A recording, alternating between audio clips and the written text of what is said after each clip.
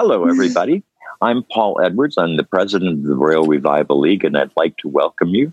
And I'm going to do something somewhat unorthodox. I'm going to recognize Brandon Reed, who is being kind enough to be our facilitator today, to give our opening CEU code. Hello, everyone. Your starting ECU code is EC139.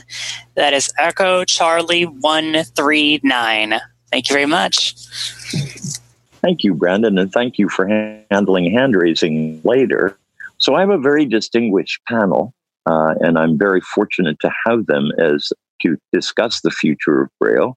And I think I'm going to start with our youngest panelist. Daisy Russell has joined us, who works at the National Braille Press. Daisy, tell us a little bit about the job you do there. All right. So I am new there. I just started back in September. So I am a hybrid Braille transcriber and proofreader. So I kind of do a little bit of both things, but primarily I'm a Braille transcriber. That's excellent. Did you have to get all certified to do that? I'm actually in the process of getting certified right now. I'm having a little holdup on lesson 15. So, well, that certification is not exactly the easiest test in the whole wide world. So we get that. The second person on our panel is ubiquitous. Well, actually, the other two is ubiquitous at our convention this year. And she is Judy Dixon. And Judy is the Banner representative, that is the representative to the Braille Authority of North America for the American Council of the Blind, and also is the consumer relations guru at the National Library Services for the blind and print disabled. Judy, say hello to folks. Hello to folks. Guru. What a great government word. The government ought to adopt it. Well, I can see you're not doing these introductions by age. Well, I'm being careful to recognize that I actually don't know the difference in the age between you two. But you've just given it away. I just want to point out we have 90 people now. That is so excellent. Welcome, that is everybody. So fantastic. Thank you so much Welcome, for being all here. of you. Yeah. And the third panelist is unknown to anybody, so I'll have to give her a really long introduction. She's the former president of the American Council of the Blind. And it is my pleasure to welcome Kim Charlson. And Kim, tell us about the new Braille-related job that you're doing now, because I think you are doing one. Well, thank you, Paul. And I just want to say thank you to everybody who dropped in to listen to this segment and who obviously cares about the future of Braille. So are you talking about the Braille to Mail program that I'm doing? That was one that I was talking about, but I also think you're pretty active working with the International Cataloging System. Oh, the Marrakesh? Yep. Gosh, there's so many things.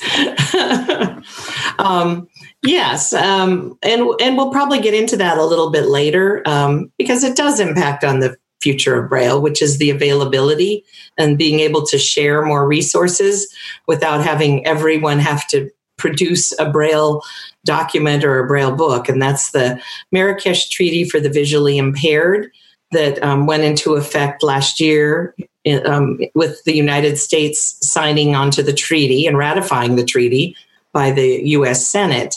And so now that the treaty's been ratified by the United States, I think the real hard part begins, and that's implementation. And certainly implementing the law has required a lot of different steps, including changing some federal legislation, changing some regulations at the federal level relating to copyright so that federal regulations and law use the same terminology as the Marrakesh Treaty, which is print disabled. So one of those examples is the name of NLS is one example of falling in with that more conventional language that's being adopted within the Marrakesh Treaty language. So I work, for those of you who I haven't had the opportunity to meet or work with, my full-time job, other than the ACB work I do, I'm the executive director of the Perkins Braille and Talking Book Library. which is in Watertown, Massachusetts, and is the regional library for the NLS program in Massachusetts. And we also provide services, particularly Braille services, for people who live in Maine, Vermont, New Hampshire, Rhode Island, Washington, D.C., North Carolina, and Tennessee. So we're kind of a Eastern regional hub for Braille services. And so the work at Marrakesh kind of falls into place for us because we're going to be working and testing the system that hopefully those consumers who want to access books from other countries will be able to use through the Global Book Initiative or the Global Book Service through the Accessible Books Consortium, which is the international body that started several years ago to work on implementing the Marrakesh Treaty. So we're going to be testing that system. So that's one Braille activity. And that's going to be electronic Braille because, as you can imagine, internationally shipping volumes of Braille would be just about the biggest headache I can think of. It's hard to get things out of the country anymore. Free Matter for the Blind requires a lot of paperwork and that kind of thing. So the fact that we will be sharing our Braille, in an electronic format is kind of a good a good thing, and I guess really speaks to the future and the fact that we can do this. And we can share Braille electronically because of the advances of technology. So I'll just jump in there and talk a little bit about that and then let you guys take it from there. But that's, we're seeing so much more use of refreshable Braille technology. It's becoming, I won't say it's, affordable for all, but it certainly is lowering in price. There's more of a range of choices of refreshable Braille equipment, note takers, displays, from low end to high end. It's not just everything you look at now costs thousands and thousands of dollars. There's a lot of choice, and there's soon going to be even more choice for consumers within the next year or so because of the work of the National Library Service. And I wouldn't dare not speak of that when the expert is right here who is working on that project, and that's Judy Dixon. So I'll let her talk about that. Judy?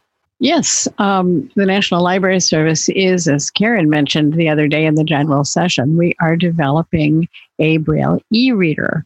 And the pilot test for the first model of that Braille e-reader is going to begin next week. It will begin in 4 of our regional libraries. And then we're actually developing 2 different units from 2 different contractors.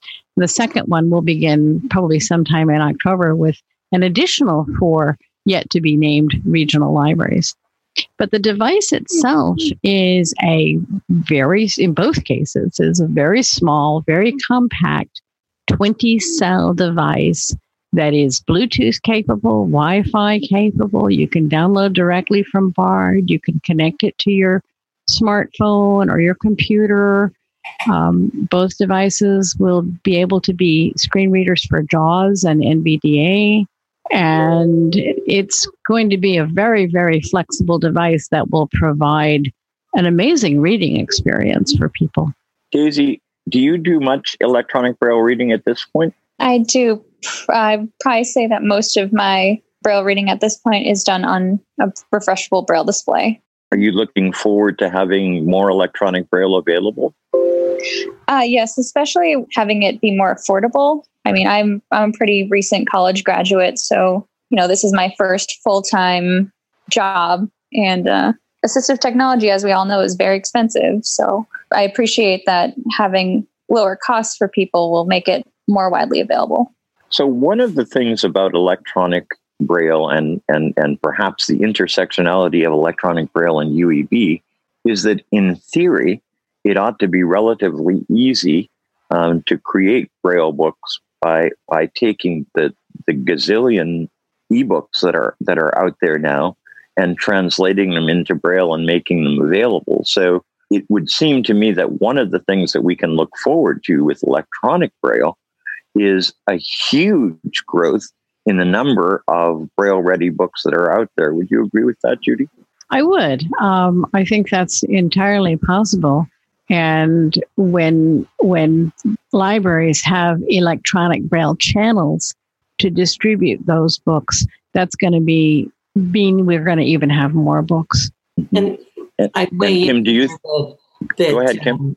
That I think that it is possible to have much more to read electronically using electronic files that already exist.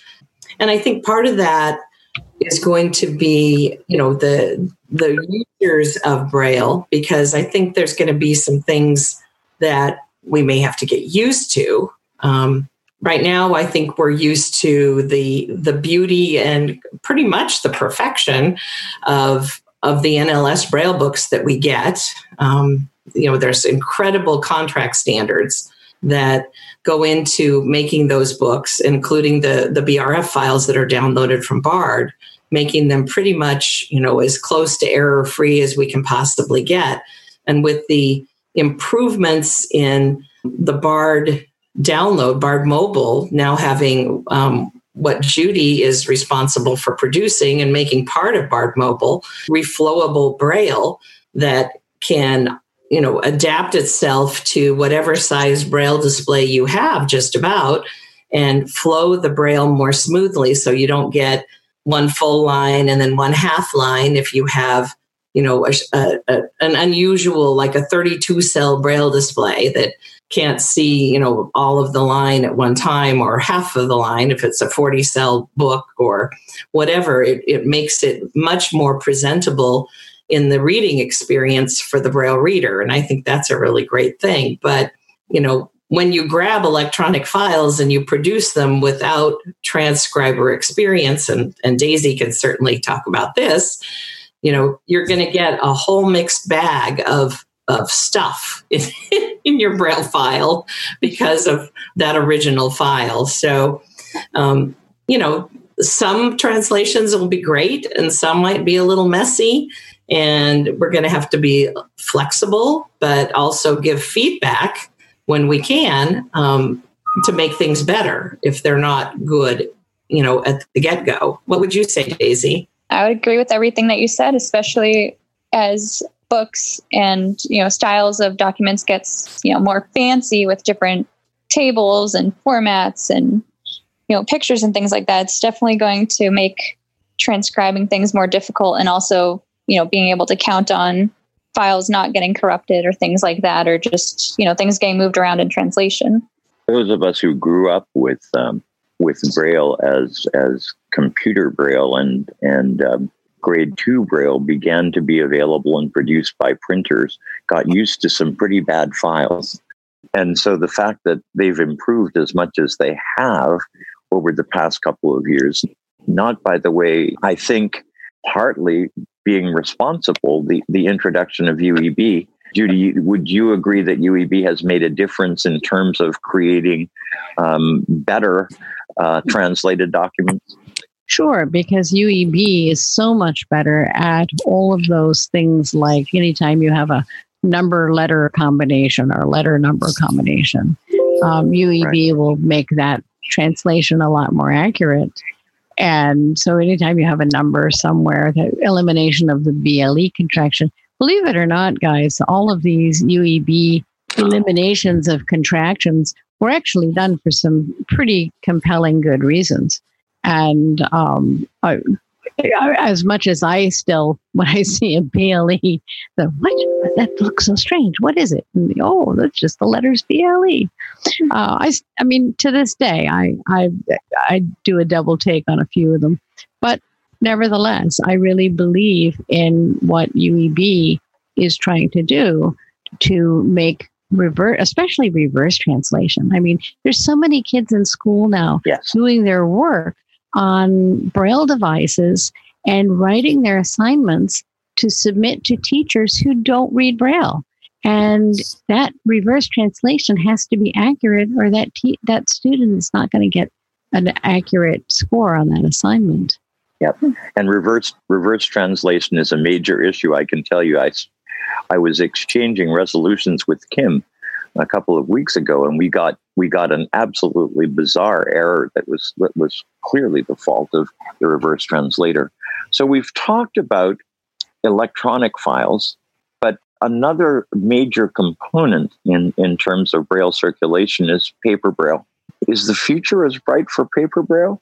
Well, I suspect not, but NLS is looking at developing Braille on demand services so that if a lot of people take to the electronic Braille devices, then perhaps the libraries won't have to keep all this paper Braille on their shelves that people aren't borrowing. But knowing that people do still want paper Braille on occasion for a variety of reasons, the library is looking at how to create books on demand. I think we're seeing some decline. The American Printing House for the Blind, for example, is stopping producing the Reader's Digest as of September. Kim, as a librarian, are you circulating more or less paper Braille now than you were, say, 3 years ago? I would say, I didn't check my statistics, but just being up to speed on what I know, I would say that for my library, it probably is, give or take right about level or maybe slightly down. But I think the demand is there. And one thing that, I think there will be some kind of a centralized Braille in the future process, because, it's, for one thing, it takes a lot of room to have an entire Braille library, and not very many places can devote that much space to just housing a Braille collection. It's not the trend for libraries anymore to just fill up their walls full of books that sit on shelves. They want to be efficient about how they're utilizing their space and, that sort of thing. So it's going to be harder and harder to maintain that scenario in the world of libraries, even though, I love being able to say that my library goes all the way back to the early days of the NLS program with BR1 and BR2. But, wow. Those books are quite old. They're like 80 plus years old almost. And they're declining in their health and longevity for this program. They've been sitting on those shelves for a long, long time. And occasionally when we go to the shelves to pick one of them up, it just falls apart in our hands. They're so old, So it's sad to see them, going away and literally decaying. But, an 80-year-old or 90-year-old Braille book is pretty amazing to see. So it is pretty amazing. I think we're going to have to look at, as Braille readers, I think it's going to be really important to think about what are the kinds of things that we want to read in physical paper Braille. Because I think those kinds of guidelines and to the National Library Service are going to be very important in the future. What is it you really like to put your hands on and physically read it? Is it a cookbook? Is it a how-to book? Yes. Is it a children's book? I would agree with yes. Yes. Is it a book with diagrams? Is it poetry? Yes. Is it poetry? Those are all things that I think are essential to be in paper Braille. Now, some people would argue that the thing they like best is to take their mystery novel to bed at night and snuggle up under the covers and read it.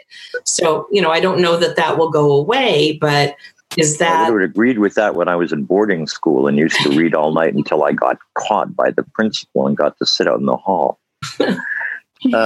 But I think it's going to be important for folks who are Braille readers to very clearly state what it is that they want. And I think we need to recognize that there's a very real likelihood, especially if we're spending money on electronic Braille displays at our national library level, that money's got to come from somewhere.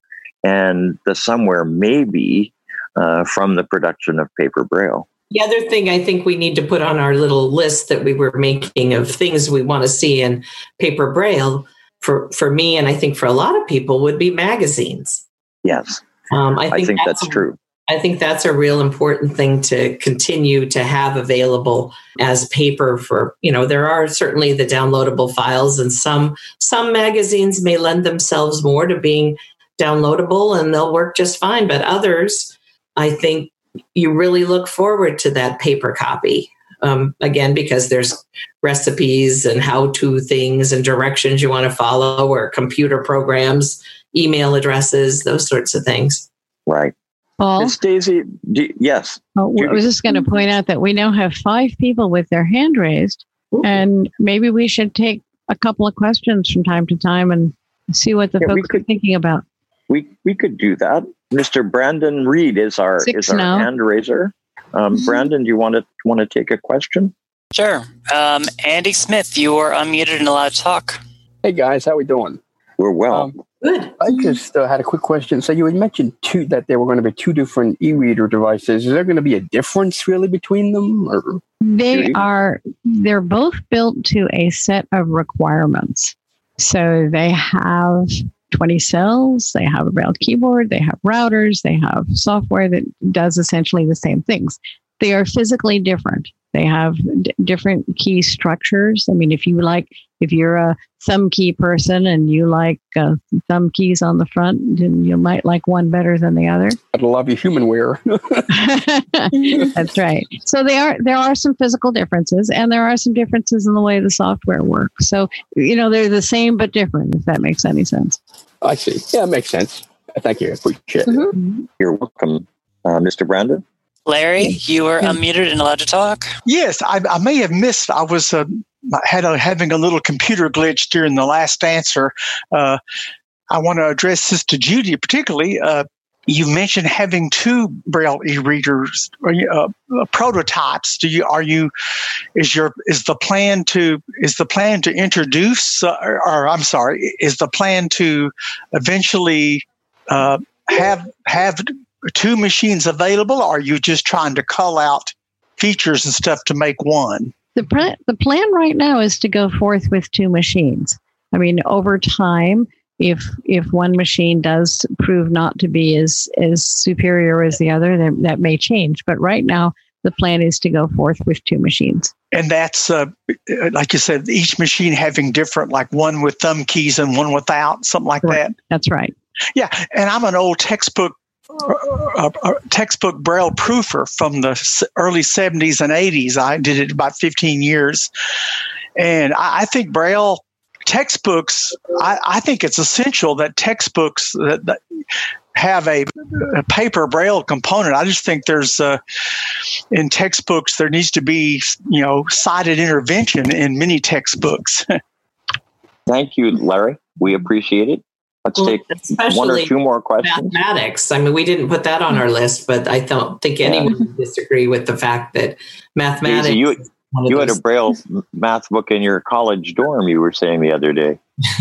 Yes, it caused quite the fire hazard in my little entryway to have 30 volumes stacked by my door. But that was one of the things that I met with my disability services, and I said, I absolutely need a Braille math textbook to, get through my math classes because of all the diagrams and the formats of the different problems and things. Yep. Absolutely. But I agree, they need to be much shorter. I don't need 30 volumes. Exactly. No student needs 30 volumes. 1 more question at least, Mr. Brandon. Jamaica, you are allowed to talk, my dear.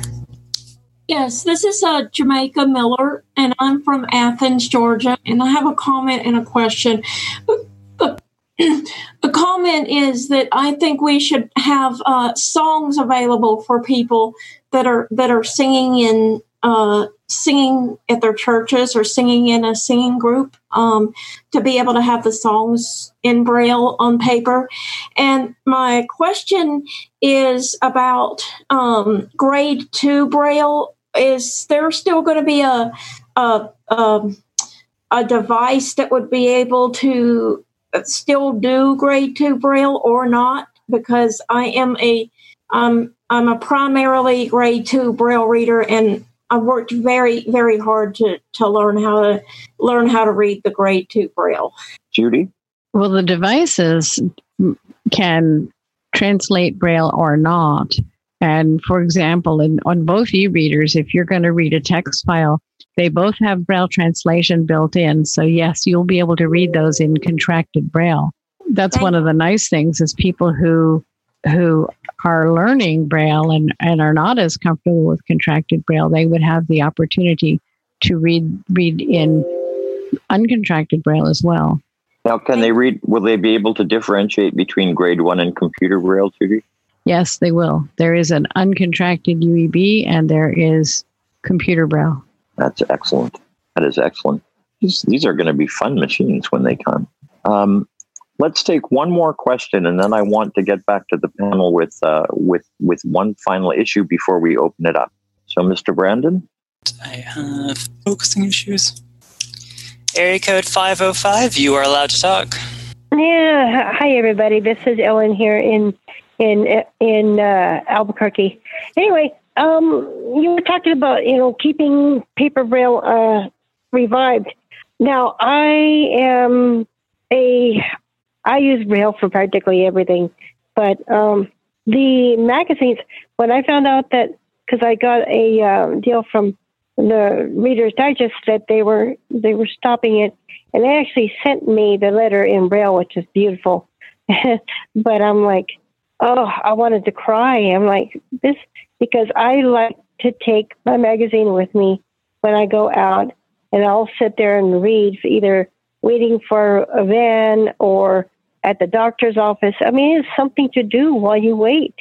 And so it's like, that, and then on top of that, we have the Bible in Braille in 2 versions. We have, and you're talking about church. We had, what I have done for us, because we're both in the choir, is I'll take the text, the lyrics from the hymns or whatever, and I'll just copy that down. And I've made a couple of notebooks for both of us so that we have our Braille available. So, I mean, to me, we need to keep paper Braille alive somehow, some way.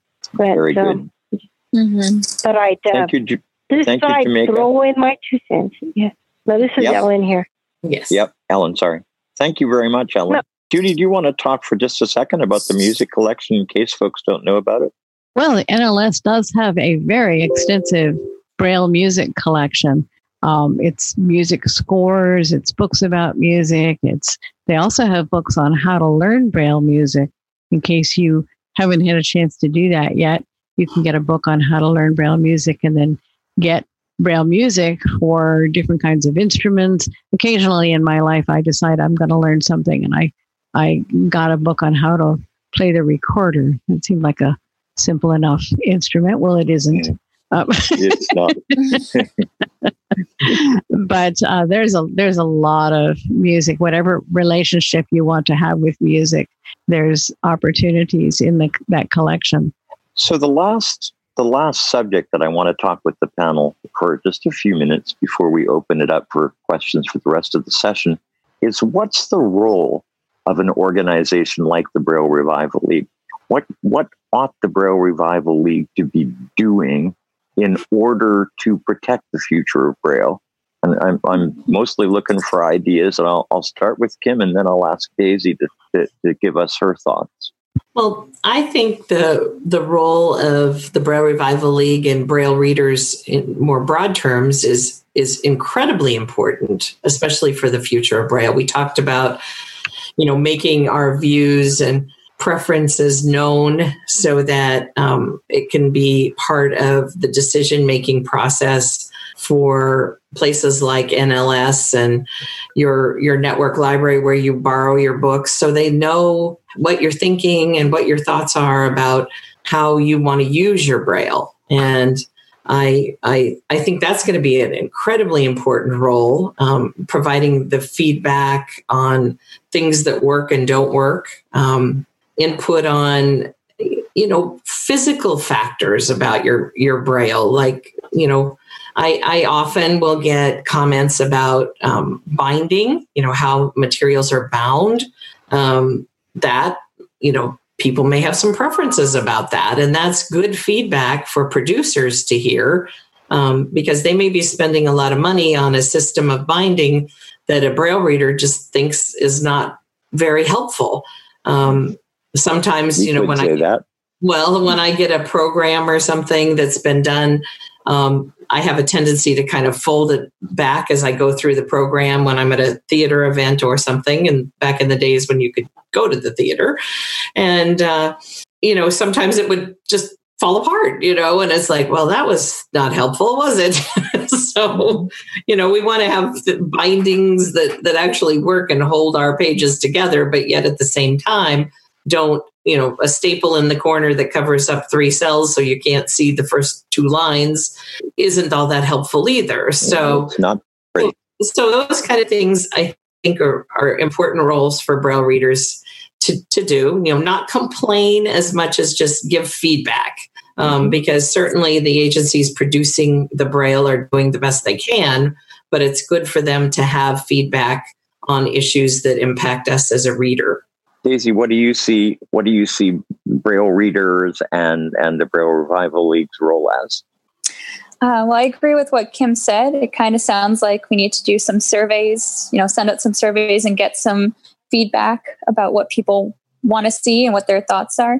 I also think that we need to reach out a lot to the students as well, because I think, as this panel is about the future of Braille, I think seeing how students use Braille in their daily lives or don't use it and how we can point out ways that they could, and just things like that. And like I said, thinking about, a lot of students now are using Audible textbooks, or they're using, ebooks and things like that because it's just more space efficient. And a lot of times it can be just more convenient, if you don't have to dig around through volumes or carry, half your dorm room to your classes. So I think kind of figuring out also where students are coming from. Excellent. Judy? That's what I have to say. One thing I think that BRL could do is begin that work on developing guidelines for paper Braille. I mean, there seems to be a fair bit of agreement among Braille readers on the kinds of things we like to read in paper Braille. And some of it's personal preference, but some of it's actual functionality. And I think that a set of guidelines along those lines could be very helpful. Excellent. And I'm going to throw in another issue. One of the things that I'm concerned about, particularly with adults, is that Braille is not being taught as much as it used to be by agencies who are serving adults who are blind. And my concern is that if we end up having a diminishing population of Braille readers, at what point does it become irrelevant whether we're trying to choose between paper and electronic Braille? If that number is so small that it's not economically viable to produce stuff for that population. Go ahead, Judy. One of the things I'm hoping will happen is that the NLS Braille e-reader will become a vehicle for people to learn Braille. And I think it could have an interactive Braille learning tutorial available on it. And I think it could really be a wonderful. Yep, I think it could too. I would love to see that. I have so many calls from people who are trying to learn Braille, and they're not connected within the rehabilitation system to get a home teacher who can work with them. Our library program we're fortunate that one of our proofreaders is also a certified rehabilitation specialist. And so she does Braille instruction and tutoring. But I'm often sort of saddened by the fact that we announce the availability of classes and I have very few takers. Now we're trying to develop a little bit more, everybody's been doing this since the coronavirus kind of hit us, and that is to do things remotely. So it is a bit of a challenge to try to do Braille support and Braille instruction remotely. But in a lot of ways, Hadley's been doing it for a long time, although that's more of a correspondence course model. It does take a lot of, personal motivation to complete a course like that. And I admire people who have done it, because it takes a lot of stick-to-itiveness, commitment, personal effort to complete that Braille instruction course, and not have an instructor that you can work with right there, person to person. But I think there's going to be more of the remote instruction happening than less as we move out of this virus era, because in a lot of ways it's more efficient. We can serve more people if we can motivate more people to want to learn Braille and identify them and make programs and services available to try to support them. Judy, is there going to be any test required before we determine who these e-readers go to?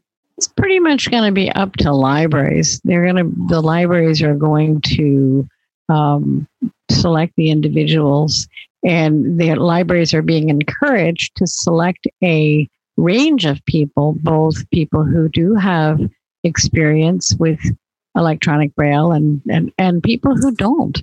And we're especially eager to have the people who have not used Braille displays before use them to see how it works for them. Yeah. Mr. Brandon, let's do a few questions. Sure. Stop it. Stop moving. Wait. You tell folks that doing raised hands is not as simple as you might think it is, because every time somebody else raises their hands, the whole thing starts moving around. Yeah, that's... Okay, Michael, you are allowed to talk, and it looks like you're unmuted. Yes, thank you very much. You're welcome. This is Michael Byington, and a few years ago, this is a subject that you sort of addressed earlier, but I'd like to hear something a little bit more specific to our situation. A few years ago, our Kansas Rehabilitation Center for the Blind was closed down by state government. And when that happened, we found out that the Braille collection, which was a small Braille library in that facility, was simply being thrown away. We were able to get to the trough in time to stop that, and probably only lost about a third of the collection. And the other 2/3 is now housed in our affiliate offices. We do maintain used to be pretty small affiliate office, but we had to rent extra space because even a small Braille collection takes up lots of space. What I would like you to, now most of these materials are pre-UEB, and some of them have, I think, some historical significance. The thing that I would like you to advise specifically, because I don't think that we're the only affiliate that probably has some type of Braille collection in hard copy Braille. Some of that obviously does need to be preserved. And my wife is certainly one person who is very adamant about the fact that we're going to preserve this Braille. And we are in the process of trying to catalog it and organize it a little bit better. But the question is, what is the best use for these older collections of Braille materials that are a significant part of history and that some stubborn folks don't want to throw away? Kim, do you want to start? It's a good question. And, I often feel the same way as your wife does about, I hate to see any Braille get thrown away ever if there's some use for it. Now, I will qualify that. I used to send quite a bit of material overseas to countries where Braille is very limited, but I also made the determination that I would not send anything to another country that was, obsolete or, dated material or in any way could be harmful or was so culturally inappropriate that they would not even know what to do with it. It just would make no sense. So for those reasons, it's always good to make those kind of things available. But for preservation purposes, it's going to be a challenge. I think older, unique materials that have historical significance. I have tried to start, preserving some of that in an electronic format, so that at least we have the text or the context of what it was available for research and use in the future.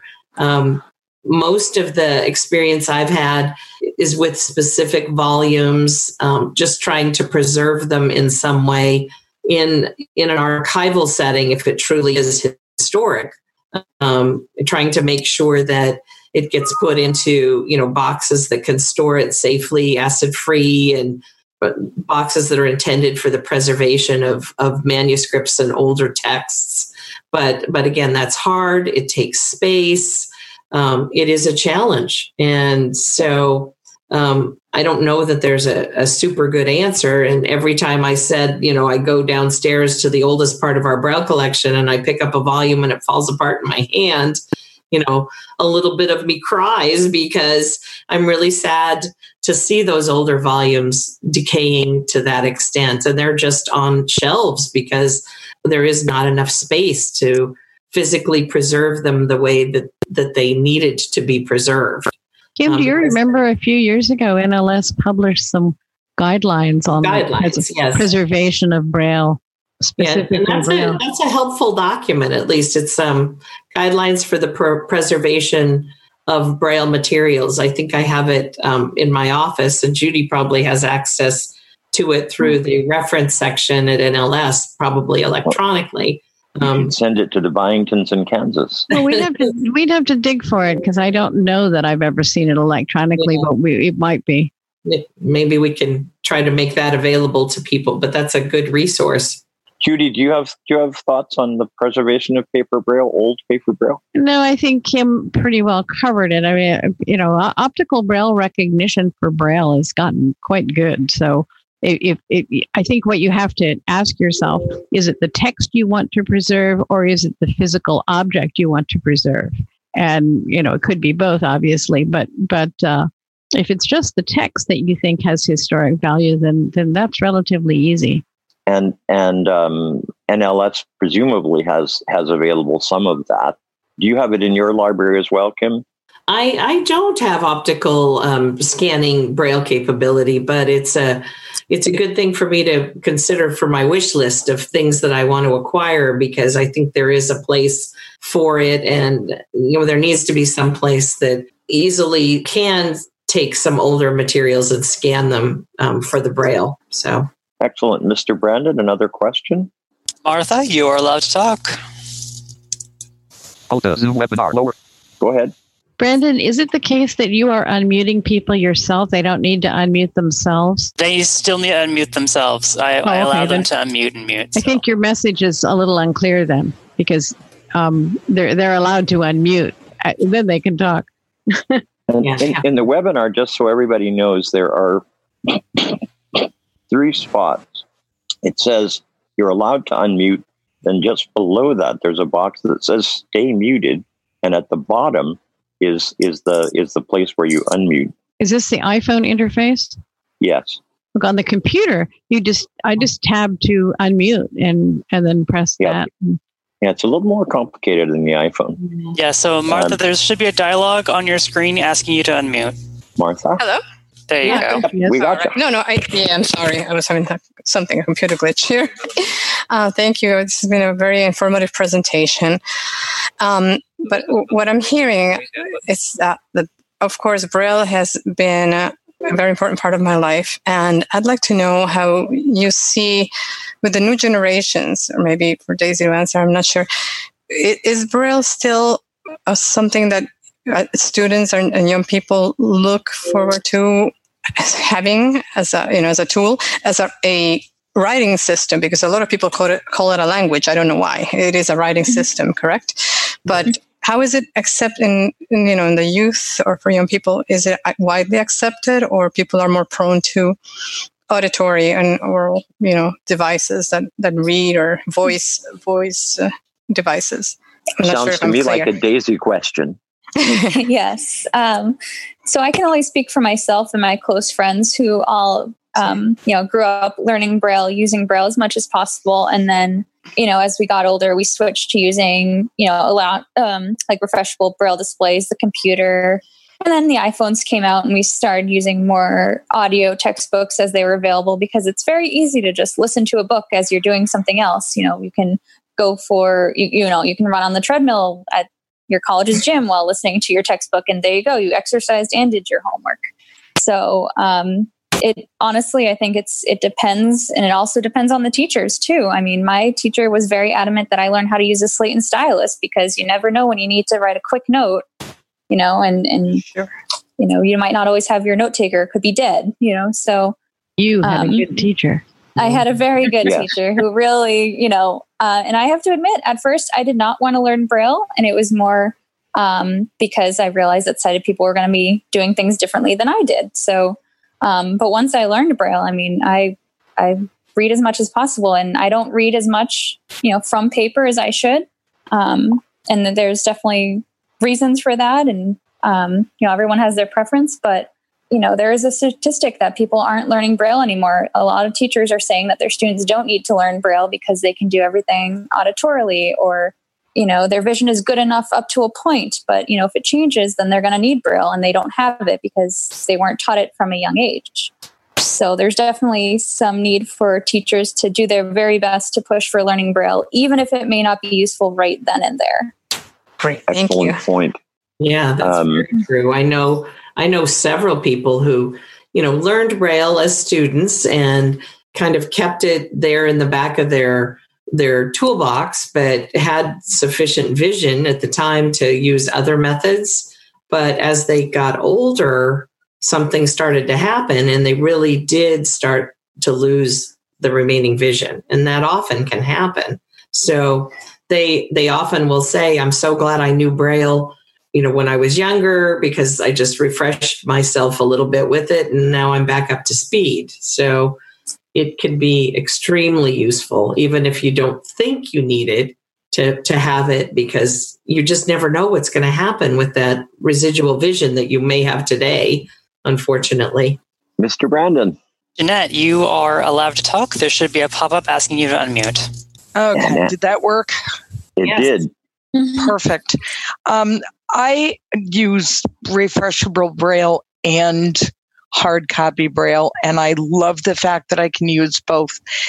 I wonder if part of the problem, though, is in what we don't teach young people and what we don't teach older people, and something that we may have to invoke, which would be a strategy of learning how to accurately search on refreshable Braille devices so that you can find material. Because one of my biggest frustrations is I'll look at a hard copy page and say, okay, I need to re-Braille this page, and I need to find this exact spot in my refreshable book. But sometimes finding those searches and doing them accurately on the computer is the biggest frustration, particularly since you may have to search in Duxbury, or you may need to learn another program. And I wonder if part of our problem in being obstinate about just using refreshable Braille is just that problem. Or is it I've just come late to the party and just don't know everything I should? I think I think it's an issue. Judy, is the new device, or are the new devices going to have a search feature built in? Oh, definitely. That's one of the major reasons for putting a keyboard on it. Mm-hmm. Yes, you can search. Excellent. Mr. Brandon? Sharon, you are allowed to talk. There should be a screen asking you to unmute. Okay. Can you guys hear me all right? Yes. We can. All right. I'm actually O&M, and I work within several different school districts. And one of the things that kind of frustrates me, and I'm not the individual who cannot see or see well, as the case may be.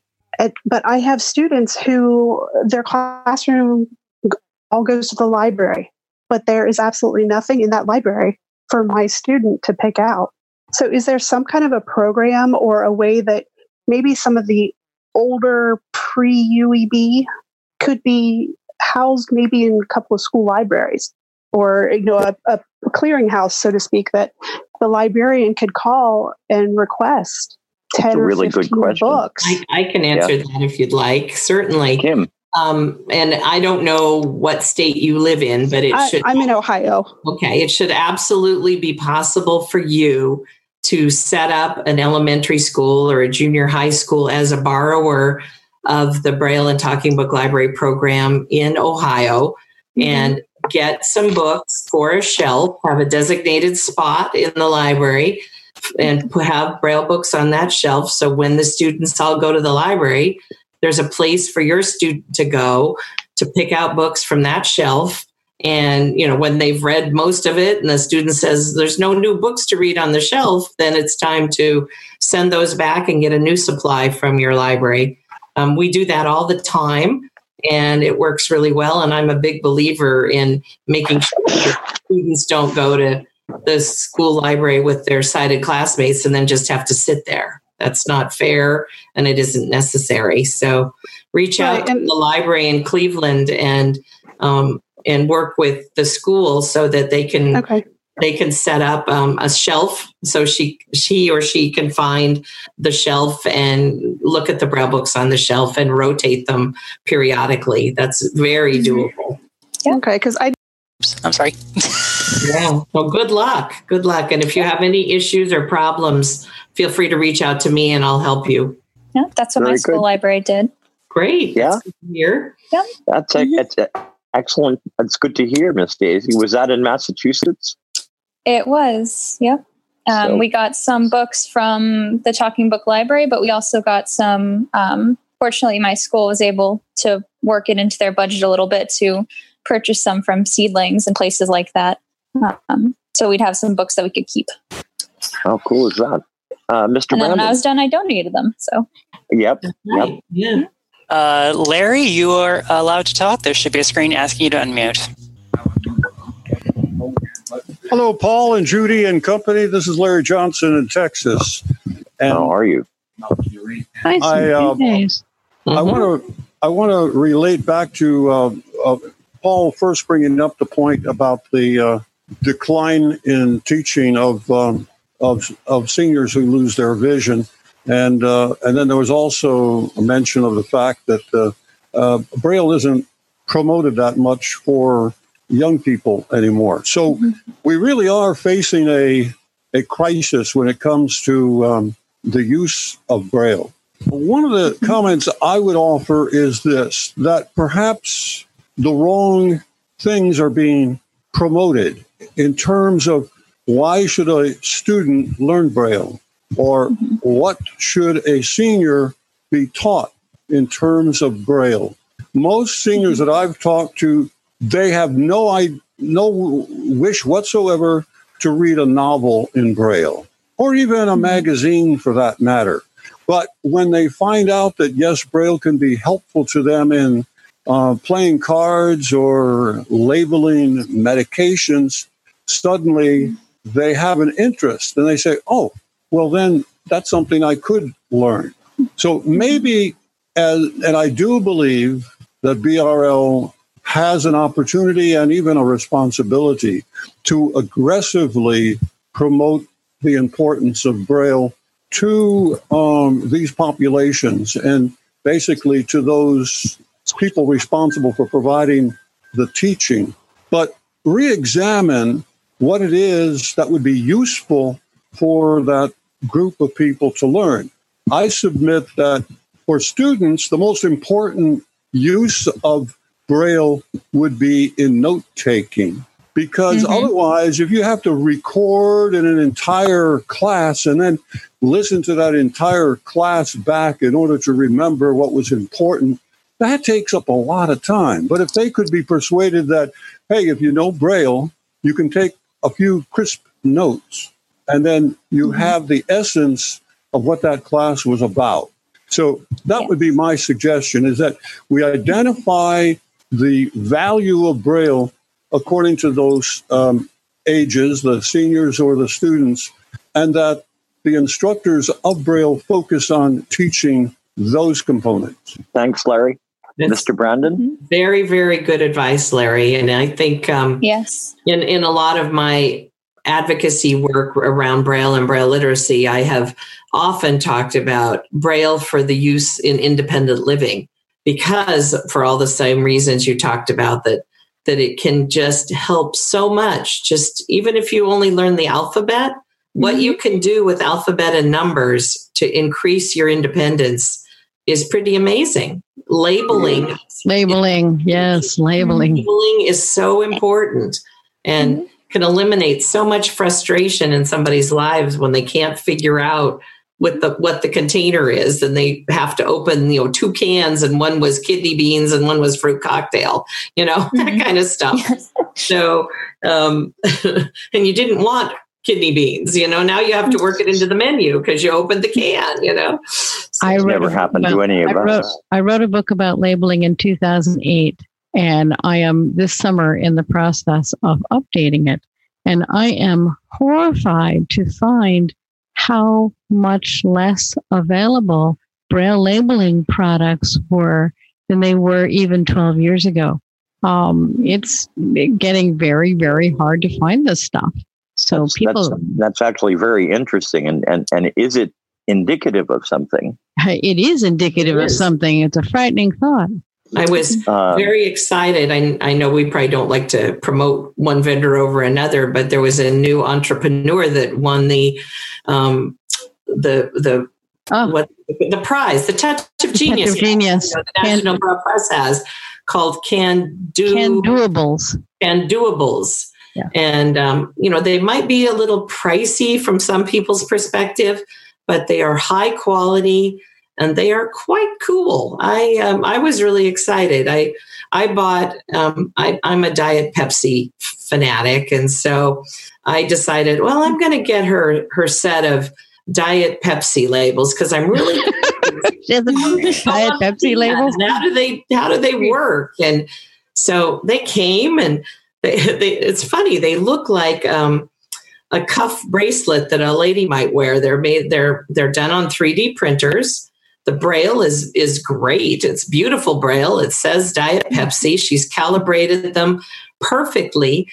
They slide and snap right on a can of soda. So you can buy a 12-pack at the store, come home, put your Can-Doables on all the cans, put them in the fridge, and you know exactly what you've got. It was very clever, but it's one of the first innovations in Braille labeling I've seen in just a long, long time. Yep, and I got the red wine labels. Yeah, you'll send me information on them so I can send them out to the list if you would. Absolutely, yeah, be happy to. Excellent, Mr. Brandon.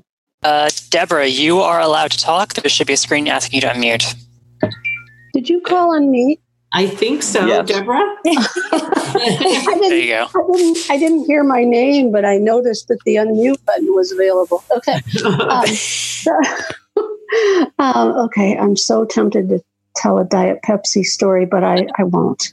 Anyway, so I had 2 suggestions I wanted to add to your What Can BRL Do list, and then I have a silly question.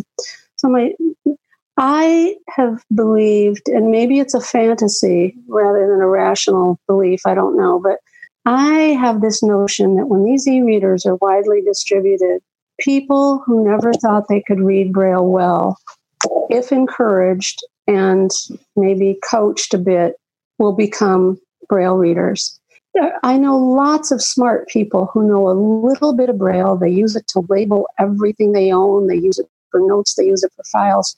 But they have discounted their own ability to read well enough to read anything. And I think that if e-readers are put in the hands of some of those kinds of folks, and other folks like people in BRL develop some materials to help get them going, that we might go a long way toward expanding the use of Braille and Braille literacy. And my other suggestion is kind of connected, and I felt supported in a couple of things that Daisy said, and that is that to add to that list of must-haves in Braille hard copy, somebody mentioned children's books, but it almost fell away when everybody was adding things to the list. And I think children's books in Braille are essential because hard copy print books for children aren't going anywhere.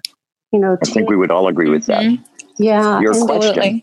And so then where BRL could come in would be, again, finding ways to help kids transition maybe more quickly than we have had to in the past, from the hard copy books to the refreshable Braille, to kind of do the balancing act. My question is for Kim, just because I'm so curious, what was BR1 and BR2? I remember what BR2 is, believe it or not. It's called a book called Mr. Fisherman, because BR1 has been out of the collection for a while and I haven't seen it on the shelf, but I've seen BR2. I'll go look the next time I'm in my office. So, and Debbie, I couldn't agree with you more. I've always said that that I think that if more people had access to a refreshable Braille display who were early new Braille readers, that they would be much more motivated, because one of the hardest things to learn as a Braille reader is tracking from line to line. And I have seen people struggle so hard. And I see it with kids still, which is why teachers often produce materials for them with a skipped line, is because they have so much trouble tracking across a line of Braille. So that makes paper Braille a little challenging for new Braille readers. But a single line of Braille, you don't have to worry about tracking. So you focus on reading what's there. And I've seen so many people, they're reading half of one line and half of the other, and they can't figure out what it is, and the frustration mounts, and they just end up not wanting to do it anymore. So I do believe, and we found this as an outcome in 2017-18, the Perkins Library did a study on the Orbit Reader, and we had 200 Orbit readers we placed with our borrowers, and a significant number of them reported back that they felt that their Braille reading ability had increased dramatically, that they were just average or below average readers when they received the Orbit Reader. But by the end of the year, when we were tracking their outcomes, they felt like they had increased their reading speed just significantly and were reading much, much more Braille than they ever had before. So I think there'll be a motivational factor there, that it'll be easier and people will get excited. Paul? Yes, Judy. There's 49 people with their hand raised. Oh my I believe it. Yeah, you guys have about, 6 minutes left. Yeah. Well, Mr. Brandon, we're not going to get to all your questions. If you guys want to send me an email, that would be nice. We're going till 3 o'clock, not 2:45, right? No, we're going to 2:45 and then the next session starts. Yeah. The next session is here. So actually we could continue for a while longer than that, I think, Brandon, if we chose. Do you have to give a CEU code for this session, or is it? Yes, I have to give a CEU code for the end, at the end as well. But is it at 4:15 at the end of both sessions, or is it at the end of this one? It's at the end of this one, 2:45. And then Very good. For the other session. Yeah. Very good. All right. And I just have to leave at exactly 2:45. Very good. Okay, Daisy. Thank you. Mm-hmm. So let's get a question, Mr. Brandon. Okay. Andrea, you are allowed to talk. There should be a screen asking you to unmute. Or not. Did I not hit the right thing? Let's go on to the next one. Yeah. Okay. Becky, there should be a screen asking you to unmute because you are allowed to talk. Hi, this is Becky. Mm-hmm. Yep. My question is, when Kim was talking about programs to learn and progress in Braille, what programs other than Hadley are out there? I'm one of those people that growing up, I could see enough to basically get a driver's license. So I had a driver's license.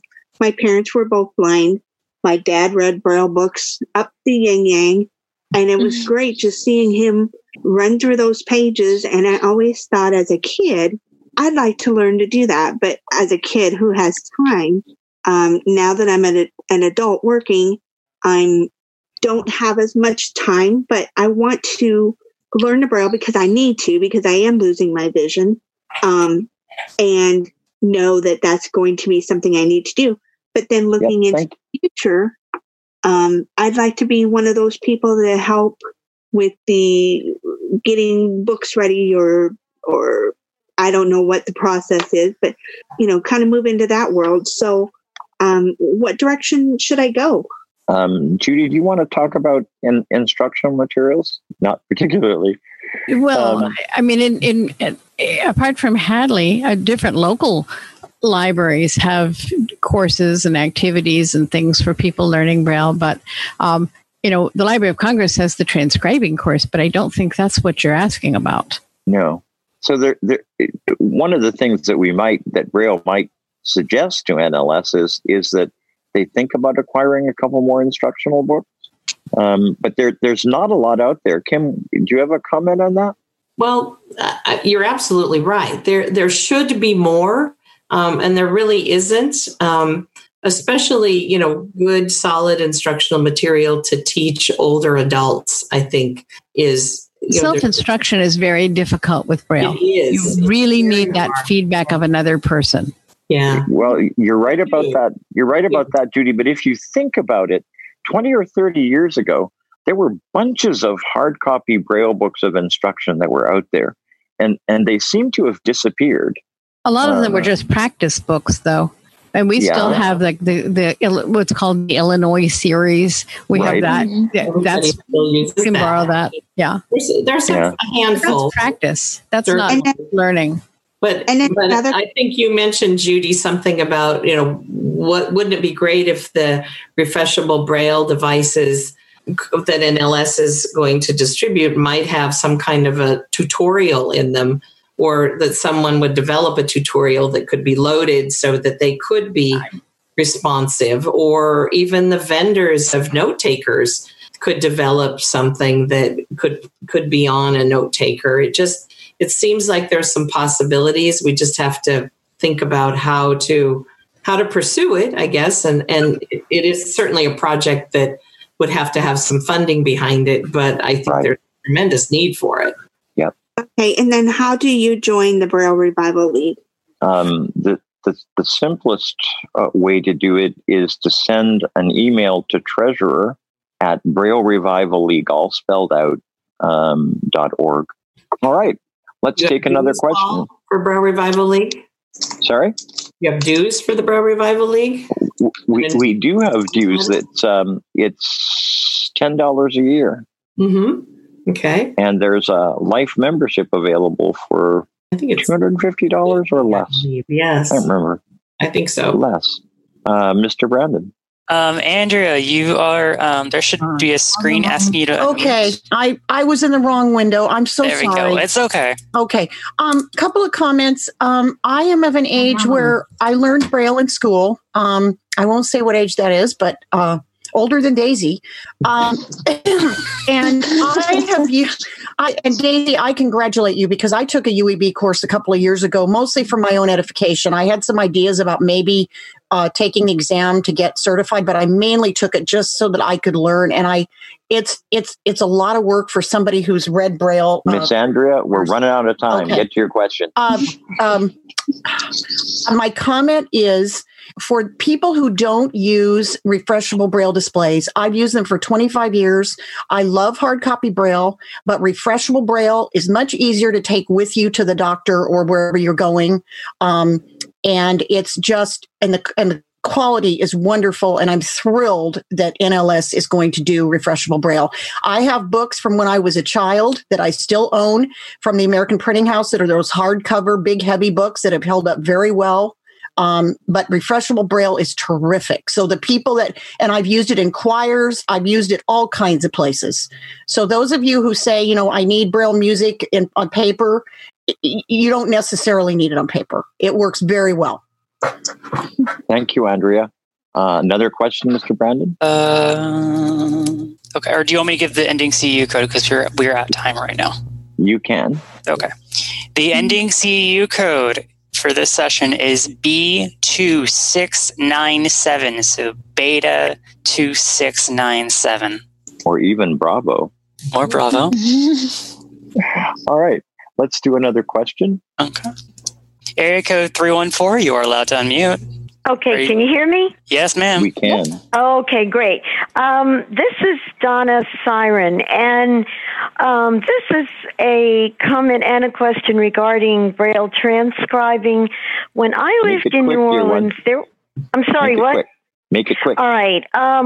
There was a lady that could transcribe things, and she would replace pictures with a visual description of whatever it was she was transcribing for, which made it easier, like manuals and stuff. And what I'd like to know, are there places that would do this sort of thing and make it all available in a BRF file? Which between Judy and Kim want to handle that? There certainly are transcribers around. Don't all rush. So there are a lot of local groups, Donna, and I'm sure there's one in St. Louis that does Braille transcribing. You might. Yeah, sorry, I was telling you all about it, and I was muted. You certainly. Go ahead, Judy. I said there are definitely transcribing groups that can do that for you. NLS has a directory on its website. It's called Custom Produce Braille, blah blah blah, something or other. Anyway, it's been relatively recently updated, and if you go to our website and go into the reference section and go into directories, you'll find it. Excellent, thank you, Brandon. Another question. Welcome, Brian. It looks like we're doing the earlier session, so we'll get to you soon. Go ahead, Brandon. Yeah. Area code 360. You are allowed to talk. Yep. Go to the next. I think you're unmuted. She sounds like. Go ahead. Yeah. Yeah. Go ahead. Okay. Or not. Oh. It said "gadonk." It's an interesting sound. Okay, allowed to talk. Area code 306. 360. Oh, 360. Okay. We're getting a funny noise, but not a voice. That's funny noise is me. That's you. When you have the Zoom scripts installed, it makes that noise when somebody's hand is raised. Oh. Interesting. Brandon, let's do someone else. Penny, you are allowed to talk. There should be a screen asking you to unmute. Hi, this is Penny. Hello. Hey, Penny. Let me turn off my voiceover so I can hear myself. I'm sorry. I learned Braille 20 years ago, and I'm amazed to find that I'm so old now. And 20 years ago really wasn't that long ago. I find that it's very difficult to read books in refreshable Braille. I like my Martha Stewart magazine, and I take notes pretty quickly and can read my notes very quickly on my Braille note. But there are these codes in the books, like at the beginning of the line, that just slow me down. And I'm wondering, Judy, is your Braille flow going to get rid of those codes that indicate that there's a new line? Or is there just something I can do to make my reading of books more quick? Are you talking about on electronic or paper Braille? I'm talking about refreshable Braille, not paper Braille. There are no codes at the beginnings of lines in our books. If you're seeing those, they've been added by the Braille display, and there should be a setting that you can do to get rid of them. I assume you're talking about $L or $P. Yeah, that kind of stuff. Yeah, you should be able to turn that off. Yeah, all right. Absolutely. So I should just call Humanware. Okay, yes, I would do exactly. that. Thank you very much. I really appreciate, and I haven't been a member of BRL for a while because I always had to do other stuff, but I'm back. So thank you. Oh, good. Excellent. We're glad to have you. Mr. Brandon, let's do 2 more questions or maybe 3, and then we're going to wind this down. Okay. Cache, you are allowed to talk. There should be a screen asking you to mute. Hi, this is Cache from Florida, and my question is, as a nearing 50-year-old woman who recently lost her vision, I've tried the Hadley 3 times, but because I worked in triage, my fingertips, there's no sensitivity. So what suggestions would you have for a person like me losing their vision that needs to or has a desire to learn Braille? What part of Florida do you live in? Jacksonville. Jacksonville. Well, I would have you, it used to be called iLab, but there is a local service delivery outfit up in Jacksonville. And I'd suggest that you go over there and see if they can show you what Jumbo Braille looks like and see whether that makes a difference. And if it does make a difference, then I would suggest you seriously consider getting an Orbit reader, because the Braille on the Orbit reader, it seems to me, and I'll let Kim and Judy comment as well, and Daisy if she's still here. But the Braille on the Orbit reader, it seems to me, is much firmer and much more like Jumbo Braille in terms of reading. Okay.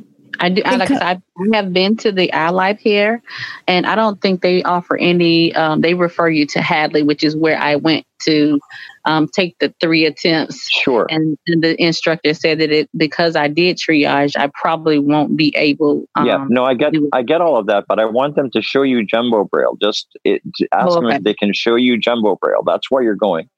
Because I want to see if you're able to read that or not. Yeah. Oh, okay. Jumbo Braille is certainly an option, and there are Braillers, Perkins Braillers that produce large cell or Jumbo Braille. Sometimes changing the surface of what you're brailing on might, maybe you don't do well touching Braille on paper, but there are some plastics that you can Braille on that make the dots stand out more. They're more distinguishable. And I do think Paul has a good idea about looking at Braille on a refreshable Braille display, because the dots generally on most Braille displays are pretty firm and distinct. And I think he's right about the Orbit Reader. Their dots are quite firm. And if you have any tactile sensitivity, that would be a good place to test it to see if you can feel the dots and recognize the characters in Braille on the display of an Orbit Reader. They've taken calling it signage quality Braille, which means you can't push it down. It's completely firm. You absolutely can't. They don't move. They have no spring to them at all.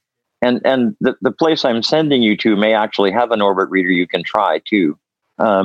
Let's take one more question, Mr. Brendan.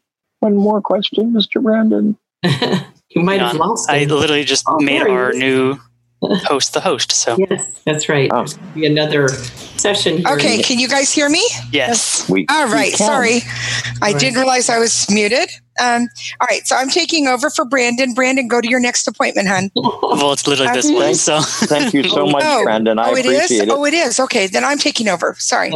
Yep. All right. So Linda. Let's take one more question if we can, Miss Linda. And Paul, Judy and I have to go to another engagement, so you need to unmute. Oh, you are unmuted, Linda. Go ahead. Hi, this is Linda Yax. I'm so excited to listen to some of my very favorite people. I haven't talked to Kim and Judy forever. Hi, Linda. I haven't talked to you. Okay, quickly. I'm sorry. I just wanted to say quickly that nothing gets my ire up more than hearing somebody say that we don't have to teach Braille. And I've really appreciated the ACB's little spot from the Florida Lighthouse this week with Jose Feliciano, who says that listening is not literacy. Mm-hmm. I had more comments, but I'll stop. Thank you. Okay, very good. Let me thank Judy and Daisy and Kim for being excellent panelists. We really appreciate your participation. I think this was a good session, and I hope that in BRL can build on this. Thank you, you guys. Thank you, Paul. And Brian, sorry to run off, but we have to present at another. I have another presentation to make, so we're going to. Brandon needs to give the final code. He already did. Oh, he did. Okay, good. Yes. Okay, sorry. It's not going to happen twice in a row, dear one. Now, do we have a CEU code for the second session? Yes, we do. Mm-hmm. Very good. Thank you. So, Brandon, I'm sorry. I was getting worried about you. It's okay. Do you need me to sign out of this account? No, you can stay on you can stay on still. Okay. I didn't know if I it doesn't matter. Sign out or something. No, you're good. So our new person who's handling hand raising is Cindy Hollis. And welcome, Miss Cindy. We're so glad to have you. Oh, thank you. I'm glad to get to be here. I was listening in on ACB Radio and working on my community event schedule, trying to get stuff done. You should have gotten 2 community things from me. I did indeed. Thank you so much. Yep. So we've got Tuesday Topics on Library Without Walls coming up next week. Yes. Guys. Tuesday Topics, you get to rant about the convention. And in Library Without Walls, if you come, we're going to talk about pandemic books. So that will be excellent. Mr. Brian, if you want to unmute, you can talk for a second. Hello, can you hear me okay? We can. That's what I wanted to check. So our hand raiser is Cindy Hollis. I don't know who's streaming for us. Somebody out of the national office. Did it earlier, but we're here until 4:15. It's still Washington office. Oh, excellent. We'll wait until 3 o'clock to get started, Mr. Brian, but thank you so much for being here. No problem at all. This is exciting. Miss Cindy, what time is your community call tonight? We do one at 10 o'clock tonight after convention. We're calling it a convention nightcap. I never seem to find those codes. So, well, it's because they are just being shared on the community events email list, which I send out a morning email. Oh. But you may not be on that, and if you would like to, I will subscribe you. Thank you. Mm-hmm. Subscribe me if you would. I would love to do that. And I'll turn up tonight. That'd be awesome. I'll actually just send that code to you so you have it. Perfect. Mm-hmm. Yeah. Excellent. It's now 2:58.5 according to my watch. So. Should I empty should I lower everybody's hands that are raised so we start over from, because this can be I think, yes, please. Yes. Easier. Let me apologize. We had there was something a like lot. 90 folks or 95 folks here. Yeah, and you had 18 more raised hands. So there was a lot of people wanting, but Yeah. So we didn't get to your questions, and we're very sorry, but we stretched it as far as we could. And I'm going to go by my watch, especially since we're continuing to stream. And so we're going to get started in just a second, Mr. Brian. I have 12 seconds before 3 o'clock. Thank you. Then I'll go by your clock. 3, 2, 1. This is Paul Edwards, and welcome to the second session of the Braille Revival League program for this afternoon. And before I forget and get in trouble, I'm going to recognize Cindy Hollis to give the beginning CEU code, if she would. I would love to. It is 8E, as in Edward, 1. Eggplant. Oh, thank you. Oh, you know what? I was looking for a food. Okay, let me start over. 8. E is an eggplant, the number 1. B is in bacon. C is in chocolate. See, I had the BC okay. It was the others. Okay. So again, 8. E is an eggplant. 1. B is in bacon. C is in chocolate. Thanks, Paul. Thank you. It gives me great pleasure to welcome to the Braille Revival League Brian McDonald, who's the executive director at the National Braille Press. And I'm going to start, Brian, by asking you a somewhat difficult question, perhaps, but you've only been at the National Braille Press for a relatively short time. So tell us a little about what you did before you came to the National Braille Press and how that prepared you to be there. Well, let me just give you my background quickly. I was never involved in this community for Braille or for blindness or low vision prior to starting here in 2008. So I've been here 12 years, so it's not brand new. Yeah, you're right. But my prior career, my training, I was a biology undergraduate major. I went to graduate school for bioenvironmental oceanography. And then I worked at the New England Aquarium in Boston for many years. And I was the senior director there and did a lot of environmental education, started the Whale Watch program, ran all the operations. And then I worked at Audubon and did a lot of, again, not just bird, but environmental work and land protection. And I was actually at Audubon when a headhunter called me about the opportunity to work at National Braille Press. And I was intrigued. My grandmother was blind, and I had a connection that way, but she had passed away many, many years before that. And so I went through the gauntlet. I went 2 months of dealing with this national search firm in New York City, and then finally I'm going to get a chance to interview and meet the search committee and trustees, and that's how I ended up being here. But to be prepared for it, I'd had a lot of experience in consulting and nonprofits, but not in this field particularly, to be honest. Well, that's excellent. So tell us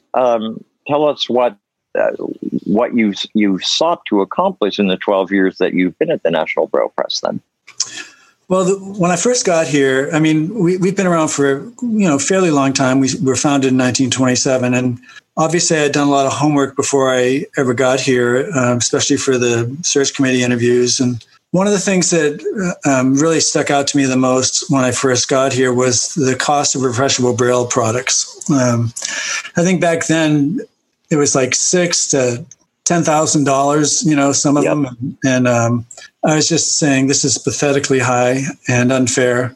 And so I first had to just kind of reorganize our company. We had to make some adjustments, and I had to do some work there to make us a little more on solid ground, to be honest. But once that was kind of in place, the first thing I did was do some research and call Dean Blasey, who many of you probably know. And I explained I was the new guy on the block at NBP, and he was certainly so well known for what he's done for refreshable Braille technology, having at that point the largest accessible technology company in the world before he sold it. And as a dean, you've done great things for the blindness community, but you also know they're really expensive. And I just said, I'd like to try and help with that. Would you help me? And so he flew up, spent the day in Boston with me, and he said, I'm in. He had an 8-year no-compete originally that had ended a month before that. And so he now he's a very good friend of mine, and 12 years fast forward. But we recruited 25 people to create a Center for Braille Innovation, which was a virtual place pretty much. And we started looking at goals, like what can we do to reduce the cost of this and make better products and make them affordable for families, parents, schools, everyone. So that's kind of how I got into it there. Excellent. So let's not stay in the past. What are the current kind of projects that National Braille Press is involved with? Well, we're doing a lot of things right now. We're in a very interesting phase. For those that may not be familiar with all the areas we do, certainly we have our publications. We do a lot of books, and I can talk about that later. But we also are doing a lot of educational work, standardized assessments and tests, textbooks. That we've grown that market significantly in the 12 years I've been here. So we're actually expanding right now. Part of our strategic direction is to expand in growth. And we took a warehouse floor we had, and we should be done with it hopefully next week, where we've built another education production center on that floor. And so we can do more. We just need literally more room for staff and for more equipment to get more out the door. So that's one project that's been taking the last 8 months of my life, pretty busy to get that completed. But we're also looking at, from a broader perspective, again, another strategic initiative of ours. It's not just Braille literacy, which I was listening at the end of the last group with Judy Dixon and others, but we also care about tactile graphics a lot and graphical literacy too. So we're actually working with San Francisco Lighthouse, the Mad Lab, University of Alabama, Huntsville. And we're actually, and this is kind of like breaking news sort of, but we're working on creating a consortium right now that can work on helping with the curriculum and development and standards for graphical literacy, graphicacy as some people call it, but also so to support the teachers and the TVIs on how to create these products and also how to teach them to children to learn it. And it's a really important area that has had needs a lot of support. Let's put it that way.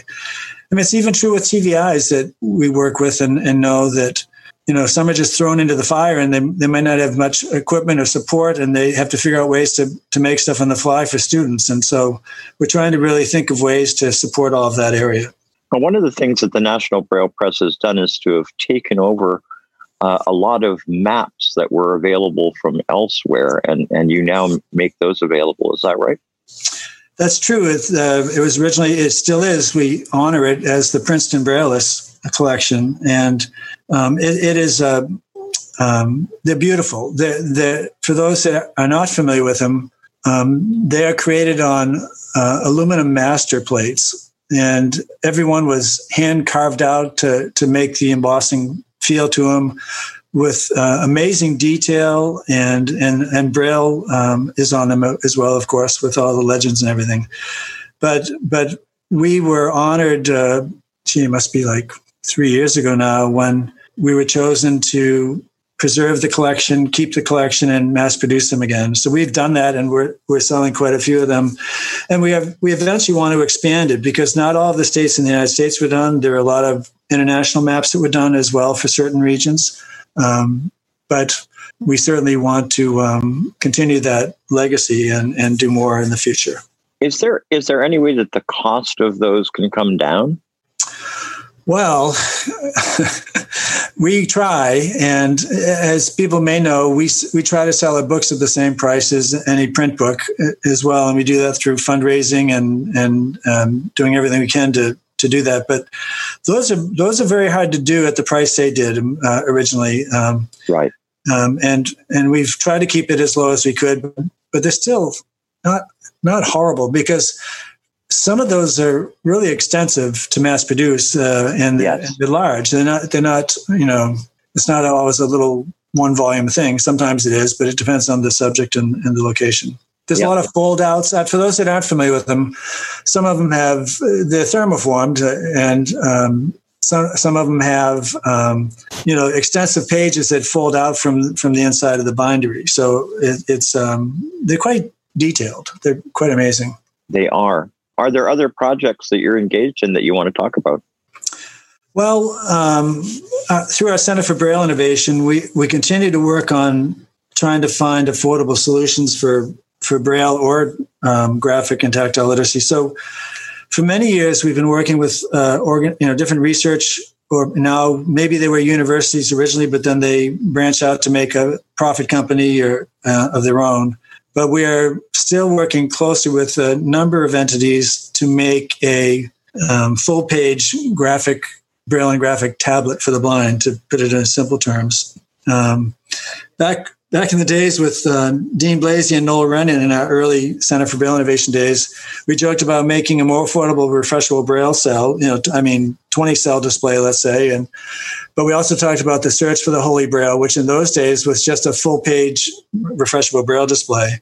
But since we are in the test and textbook world, we actually made one in 2012 that was 5 rows of Braille, 25 cells across, and then the rest of it was a graphic array above it. And we did it as a test pilot. But I realized that we needed a graphic output too, especially for digital textbooks and tests as the world keeps changing, so that if a student was taking a dynamic test that questions changed based on how they answered it, that they would be able to have a real image or a question pop up instantly the way a sighted child would have that happen. And so that's something that I really care about a lot and hope to solve before I ever retire. And I think there's 3 promising methods right now that we are working with to hopefully bring that to a resolution. So that's a big project too. It is a big project. Well, I guess we should talk about what people will know about the most. And that is the fact that National Braille Press produces a pretty broad array of Braille books. And you're probably one of the companies that is doing the most to make both refreshable Braille files and paper Braille files available to blind folks currently and on current subjects. So talk to us a little about those. Well, yes, thank you. We're very proud of it. I think, I might be wrong, but I think we're the only publisher of Braille materials that are original materials written by blind authors. I think in America, and I know RNIB might have done it at one point, but there aren't many. And so you may be correct. Yep. Yeah, so we're pretty proud of that. And our publications department does an amazing job. I mean, this past year, they had 48 new products, I think it was.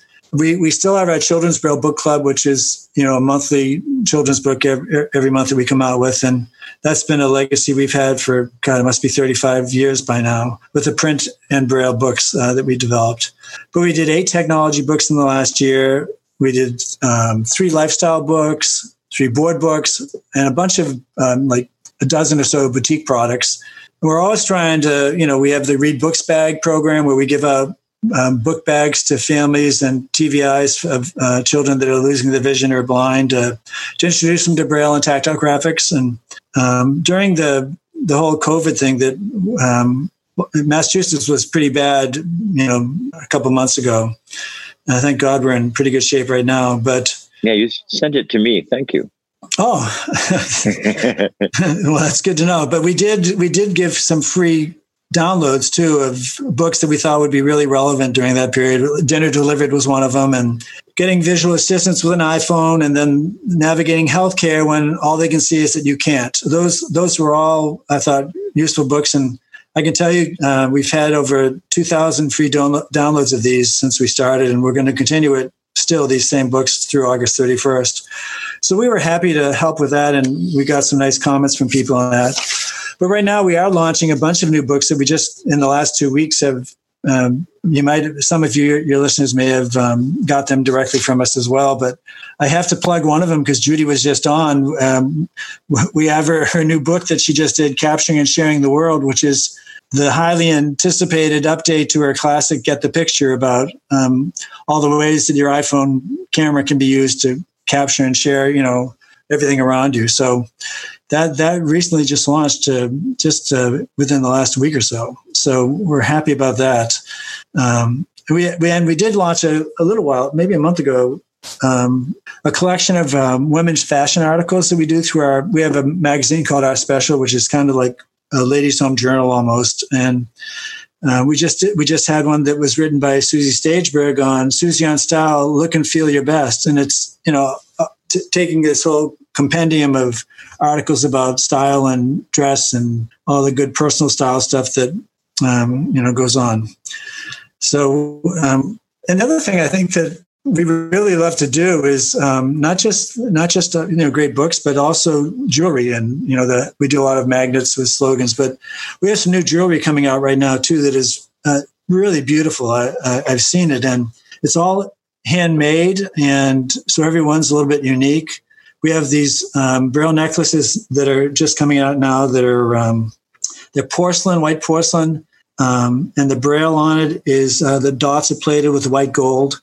And it's an 18-inch necklace that's has it's nickel-free brass base, but it's got an 18-karat gold plate on it.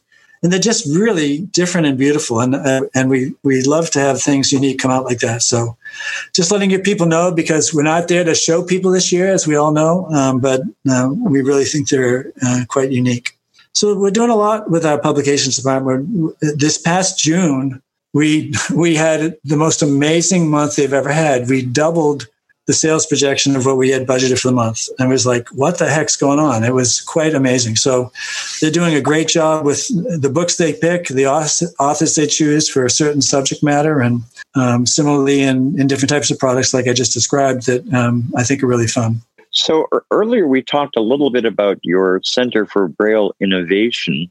And I know that at one point you actually offered a Braille product for sale, but I think that one is now gone, the B2G, yes?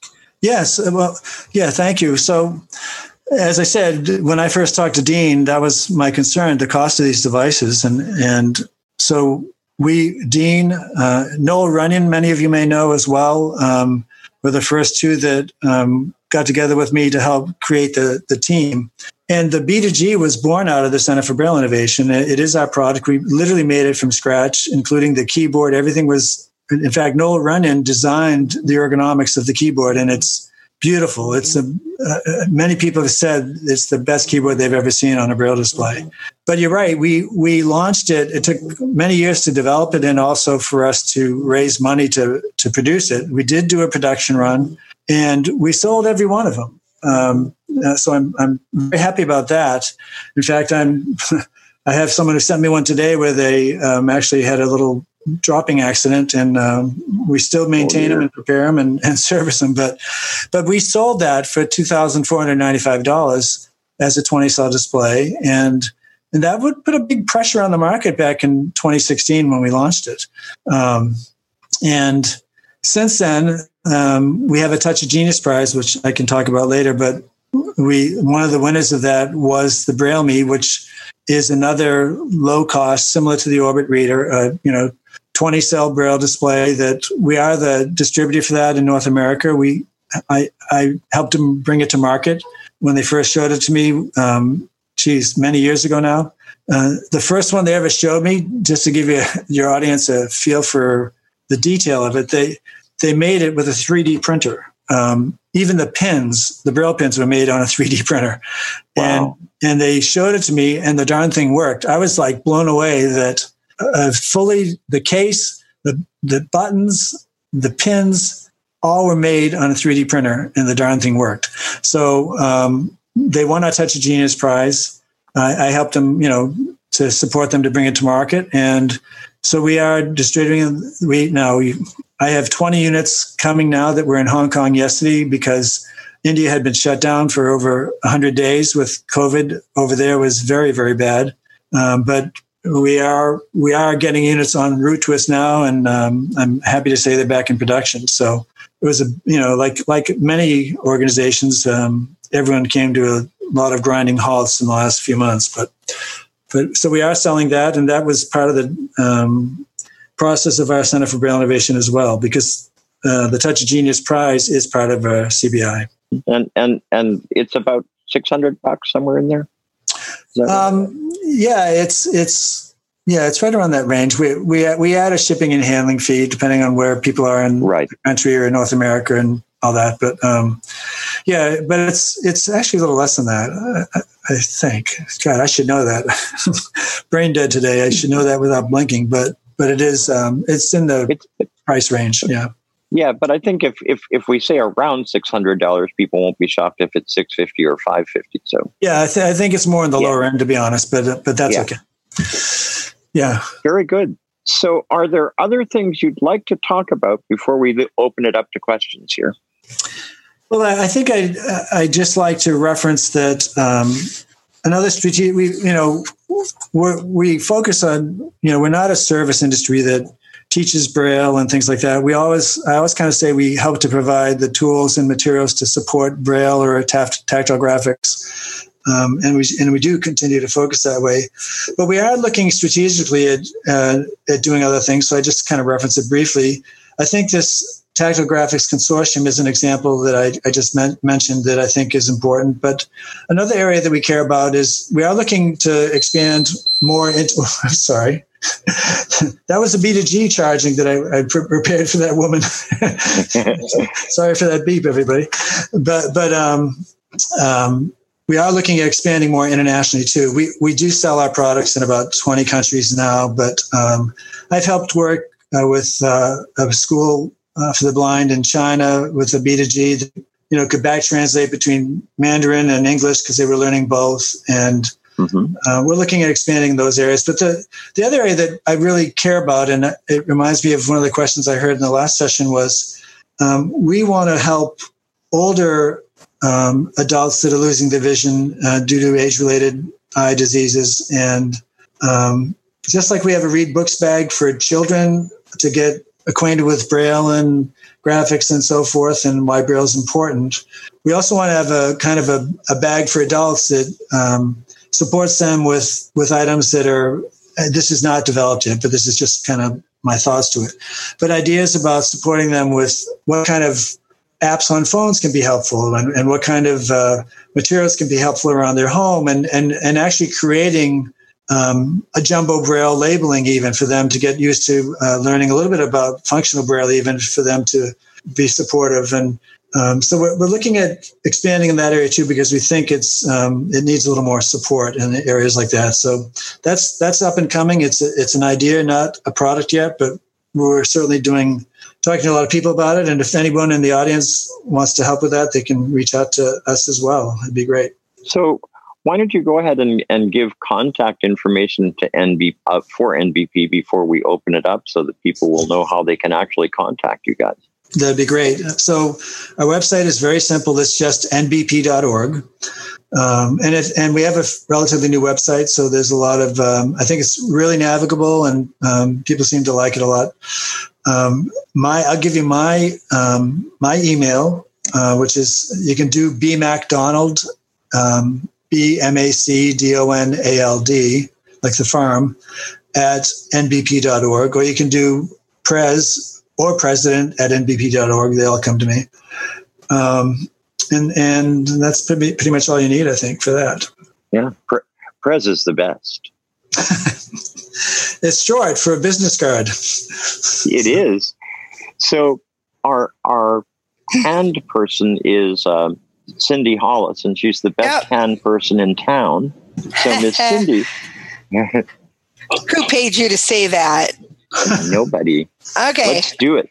Yeah, let's do it. We've got lots of hands. All right, DJ, you can unmute. Okay. Can you hear me? Yes, we can. Okay. Let me turn off my speech. Okay.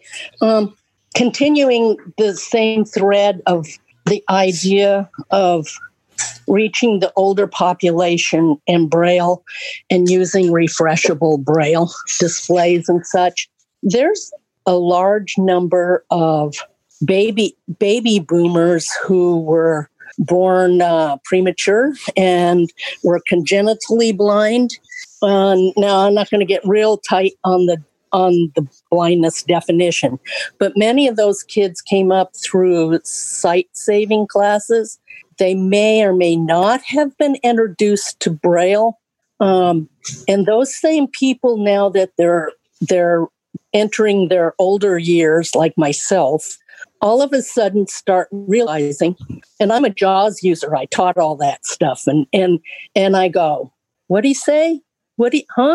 And there's certain nuances that I'm missing. So I got to go back and use my Braille, not that I haven't, but go back and use it even more than I used to. Also, people, there's the problem with neuropathy in that, and maybe diabetics. I just got the continuous glucose monitoring because I don't want any more neuropathy. I want to be able to keep a source of communication. So what do you think? Do you think that's a good group to tap is my question. Yeah, and we have. I'm sorry, DJ, thank you. No, go ahead.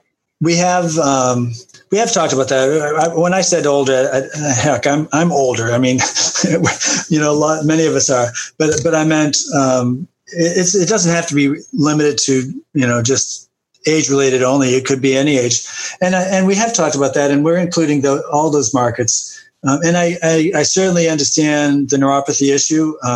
Someone earlier was asking about that for themselves on the last session, and I know the Orbit Reader came up, and Judy brought that up, and and that's very true, and it does help, and the Braille Me. Well, and actually, the Braille Me has a pretty good good display as well. That's what I was going to say. It's different in that it's not like the sign that the Braille Me is magnetic in a different way that you can. If you push really hard, you can literally push them back down, but they'll pop back up. But they're firm enough that I think people that have less sensitivity could use that as well. And so those are important things. Yeah. And the dots are slightly larger, I think, than American dots are. That's true. So that they are more feelable, I think. Yeah, a lot of. Sorry, go ahead, Brian. Yeah. No, I agree. I'll stop. Yep. Ralph, it's your turn.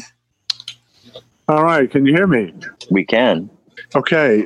First of all, I want to thank National Braille Press for the production of the weekly columns by, I think, Cassell edits those. Syndicated Weekly Reader. Yes. Syndicated Columnists Weekly, SCW. Yes. Yes. And it's very good. It's very timely. I appreciate that.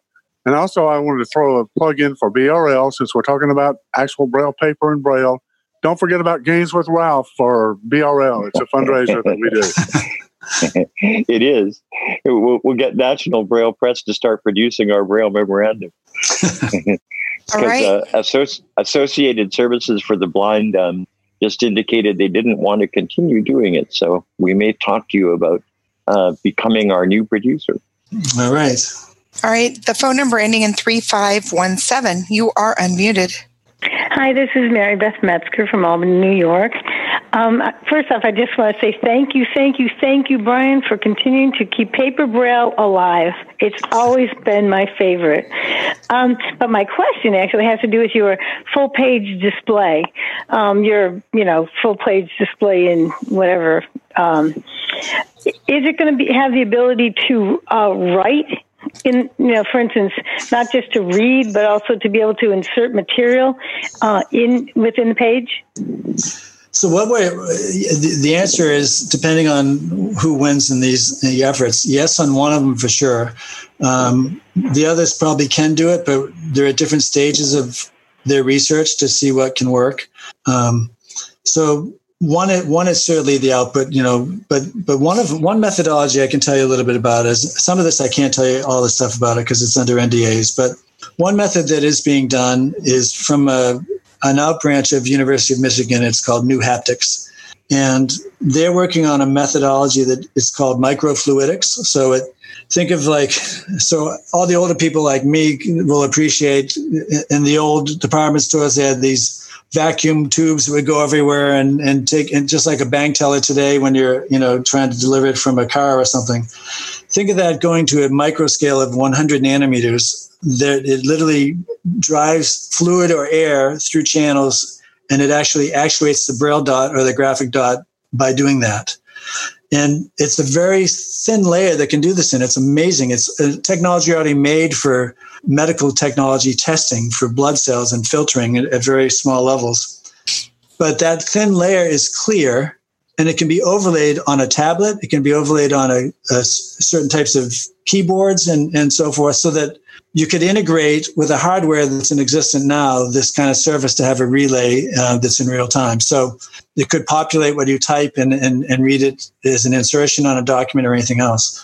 So the answer is yes, but also from what I love about that approach is that clear surface also will allow for those with low vision to have colors and contrast come through. So it's very intriguing, true tablet method that we're exploring.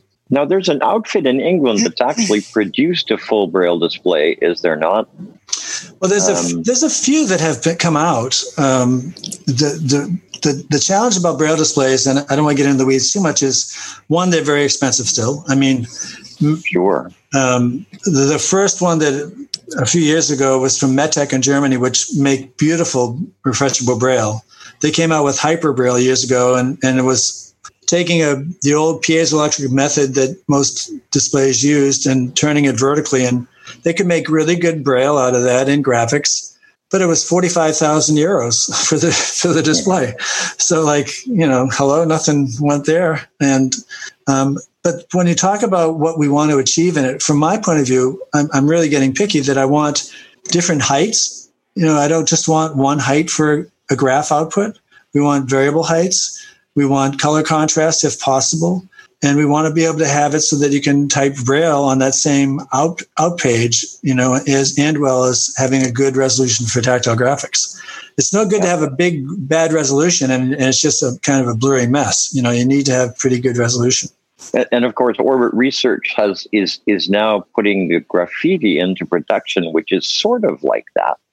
Yeah, and I know Venkatesh very well, and I've played with it quite a bit, the graffiti, and I think he's done an amazing job with it. It has zoom capability, and you can draw with your finger on it, and I think it has a lot of great features. I agree. So I'm not saying there isn't anything out there, but I'm looking for something at a high level that in a workplace you could use it, as well as for students in STEM and things like that. Yep. Excellent. Miss Cindy. Ready? Yep. Ending in 1209. You are unmuted. Hi. Good afternoon. This is Joe Sorensen here in Albuquerque, New Mexico. Just a simple question. Very soon, the book Exciting Life of Joe Sorensen will be reprinted in Rushmore Press. And the question is, I would love to have National Braille Press publish it in Braille. So when that step comes, we can contact or whatever. And yeah. So we get these requests, a few times a year from authors like yourself. And congratulations. I congratulate you on getting your book published. The biggest challenge we have on it is economies of scale, as you can imagine. And we have done them. I don't want to make you say we never do that. We do. But, if you're doing 50 units versus 100 or 500, the cost to transcribe it and produce it the way we like to produce things is expensive. So sometimes a lot of authors just, don't want to do that.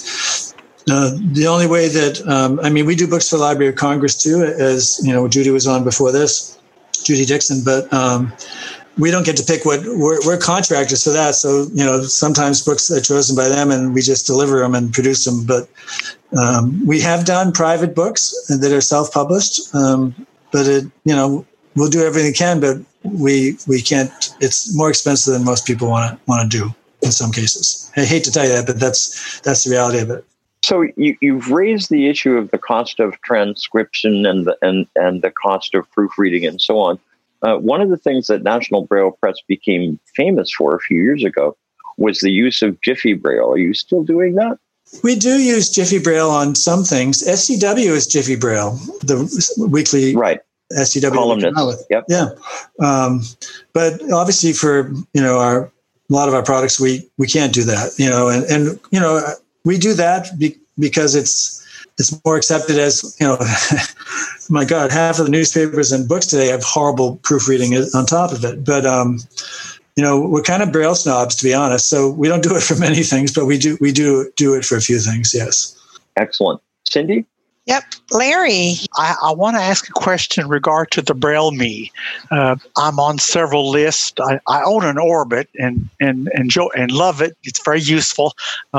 We have heard that the Braille Me had some dot issues and some Braille, some Braille display issues, and we're wondering if those have been rectified now, and that the list or some of the people are saying that there hasn't been an update in the product since, sometime in mid-2019, which kind of concerned us.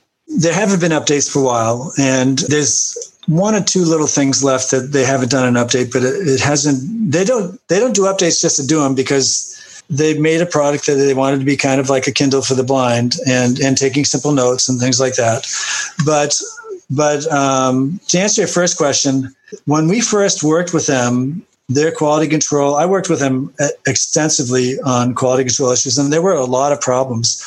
So I can tell you even though they would test in India, in Mumbai, where they were, ship it here, and I'm not joking, but I mean this in a funny way, I guess, in that we get 2 big boxes of units, and I'd swear that it was left in a field with elephants. The outside casing of it was ridiculously bad. And we would open up and say, oh my God, what's inside? Is it okay? So we would always do our own quality control anyway as distributors in North America before we ship anything out. So we go through that. And quite frankly, there were, let's say we get 50 units at a time. You might have, in some cases it was like 10 units might have been damaged, and some were certainly physical. I mean, we've seen boxes crushed and, like things like that, but some might have been just damaged from the shipping process. But we do test them all. And the weird thing about the Braille Me, which has been true, I think of the old days when you have to break in a car engine. It is true that after you run it more and more, it does get better. But sometimes Braille pins would hang up a little bit, and people would be annoyed with that. I do think they've improved their manufacturing process too, the way they did it, so that doesn't happen as much as maybe some of the earlier version units that came out. But every once in a while, we still get a bad one. I mean, I have right now in my office 6 units that I need to send back to India, but it's probably out of, I don't know, the last 150 shipments or something. I mean, it's not like a high percentage, and some of them weren't because of when they first received it. They might have dropped it or something. I don't know. Sometimes we can't prove that there was intentional damage ever, but we have a 1-year warranty, and if it's bad, we swap it out and send them a new one. We don't fix it. We send it back to India and they fix them, and then we get new units. So, but there have been some. But I will. The last few batches we've had, I have to say, haven't been bad at all. when we've received them. But Larry, I've owned mine for the last year, and I probably have had problems with one pin for a little while. And usually I found that turning the unit off and turning it back on would generally clear that up. And that only happened a little at the very beginning of my relationship with the Braille Me. And I would say that their Braille characters are pretty good. Yeah, and it is a magnetic actuation. It is unique. The way it works is that you have an actuation with this magnetic pull to pull the pin up. And I mean, you hear this click a little bit when it hits the ceiling, basically, when it's pretty impressive how it's pretty fast. I will say that, but it's pretty impressive how it works. But nothing's perfect. I mean, it could eventually have a problem with one of the magnets, and you'd have a dot failure, and that could happen. But we've been working with them for quite a while since they launched, and we're not getting a lot of people returning them. So I'm okay about that. I think nothing's perfect, I suppose, with this kind of technology, but. And you offer a warranty on the product? Yeah, there's a 1-year warranty. And can people buy an extended warranty if they choose? No one's asked to do that ever, and probably because at $500 or $550 or $600 warranties, to make it work, how long is the warranty good for? Some other Braille displays will offer it maybe for a year or two, but then they'll never offer one again because they know they're going to get bit with a big expense on repair or something. So no one has ever asked me that yet. You're the first one, and I've never explored it with Innovision, but I'd like to ask about it. Maybe they'd be willing to do that because India, as you know, has pretty good labor rates. So maybe there's a way to do that. Miss Cindy. All right. Yep. Greg, you can unmute. Hello, Brian. I just have a quick question. I'm a lifelong Braille reader, but I wonder if you hear from people that buy your products. I'm a JAWS user. I'm an NVDA user, and I've been asking people to sell me on why it's important to have a refreshable Braille display. So can you just kind of talk about just why you think people get Braille displays and maybe what I should consider if I'm going to get one? Thank you. Oh my gosh, I love my Braille display and couldn't do without it. Yeah. Well, I couldn't either. Yeah, so let me just give you my perspective on it. And again, Braille's our middle name, so we have a different perspective. But in all honesty, I'll give you a good example of our proofreaders. So we have a number of proofreaders that are very talented. They're obviously excellent Braille readers and use refreshable Braille and paper Braille. They do it all day long.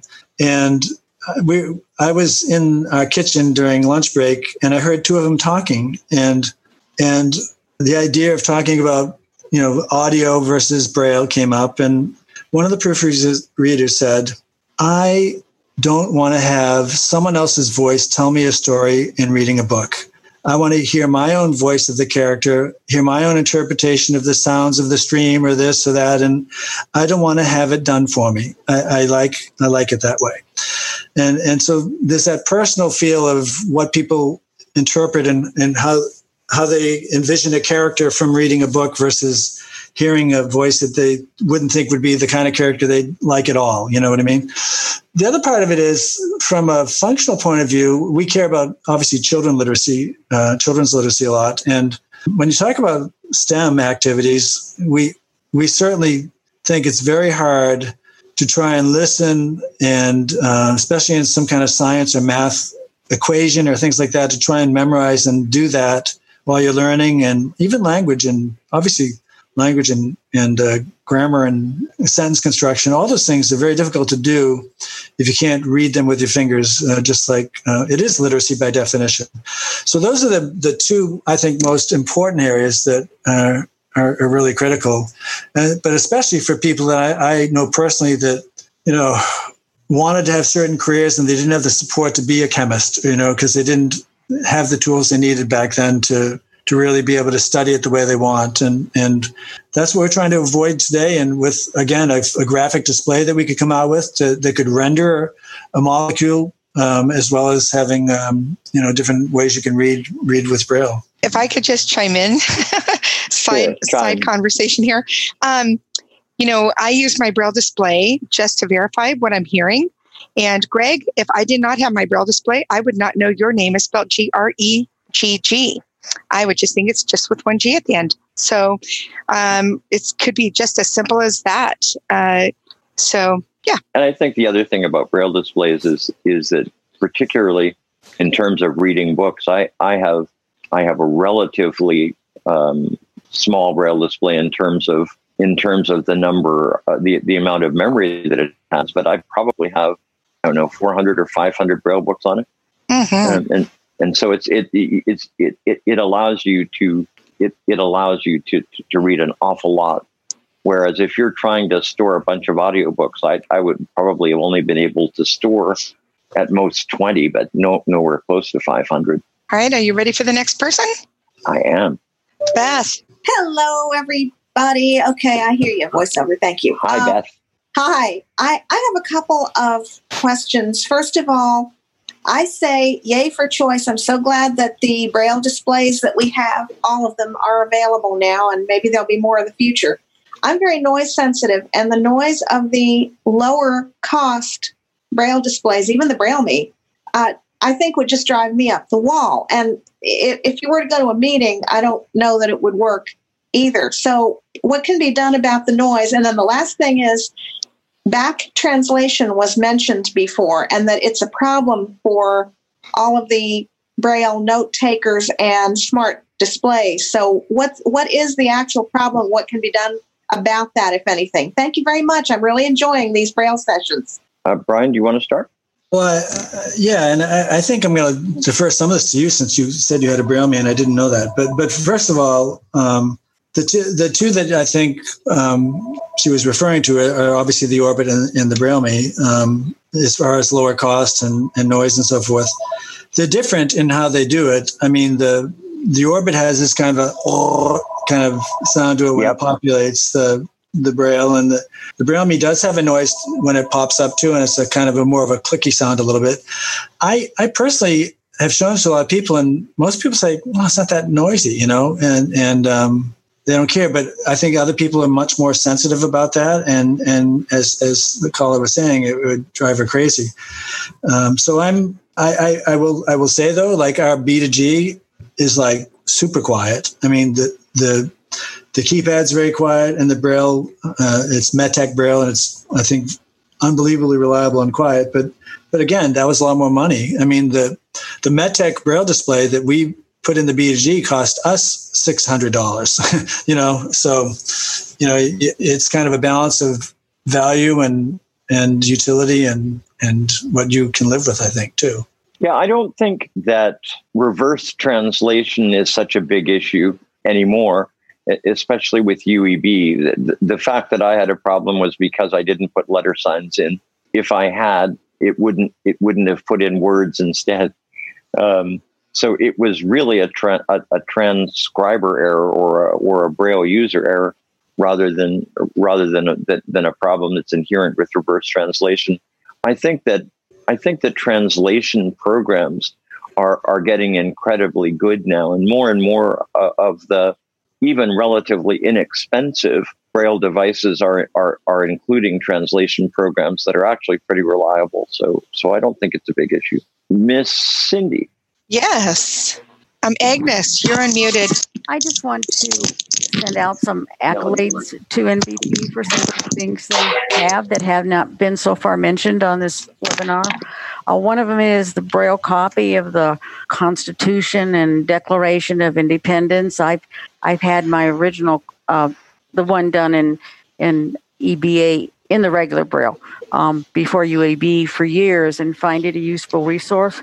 I also want to applaud NVP for taking the time and showing their excitement for seniors who graduated from high school and graduated from college. I didn't get to view the ceremony when it was done live, but I did go on later and watched it on YouTube, and I just thought that was very, very commendable. And lastly, I have a suggestion to make. I was thinking that in honor of Lynn Heddle and all the great work she did with the Going Shopping column in our special, perhaps NBP would want to put together a compendium of her articles because many readers like myself always found those very invaluable and helpful, and she introduced us to things that we might not have heard of otherwise. Thank you.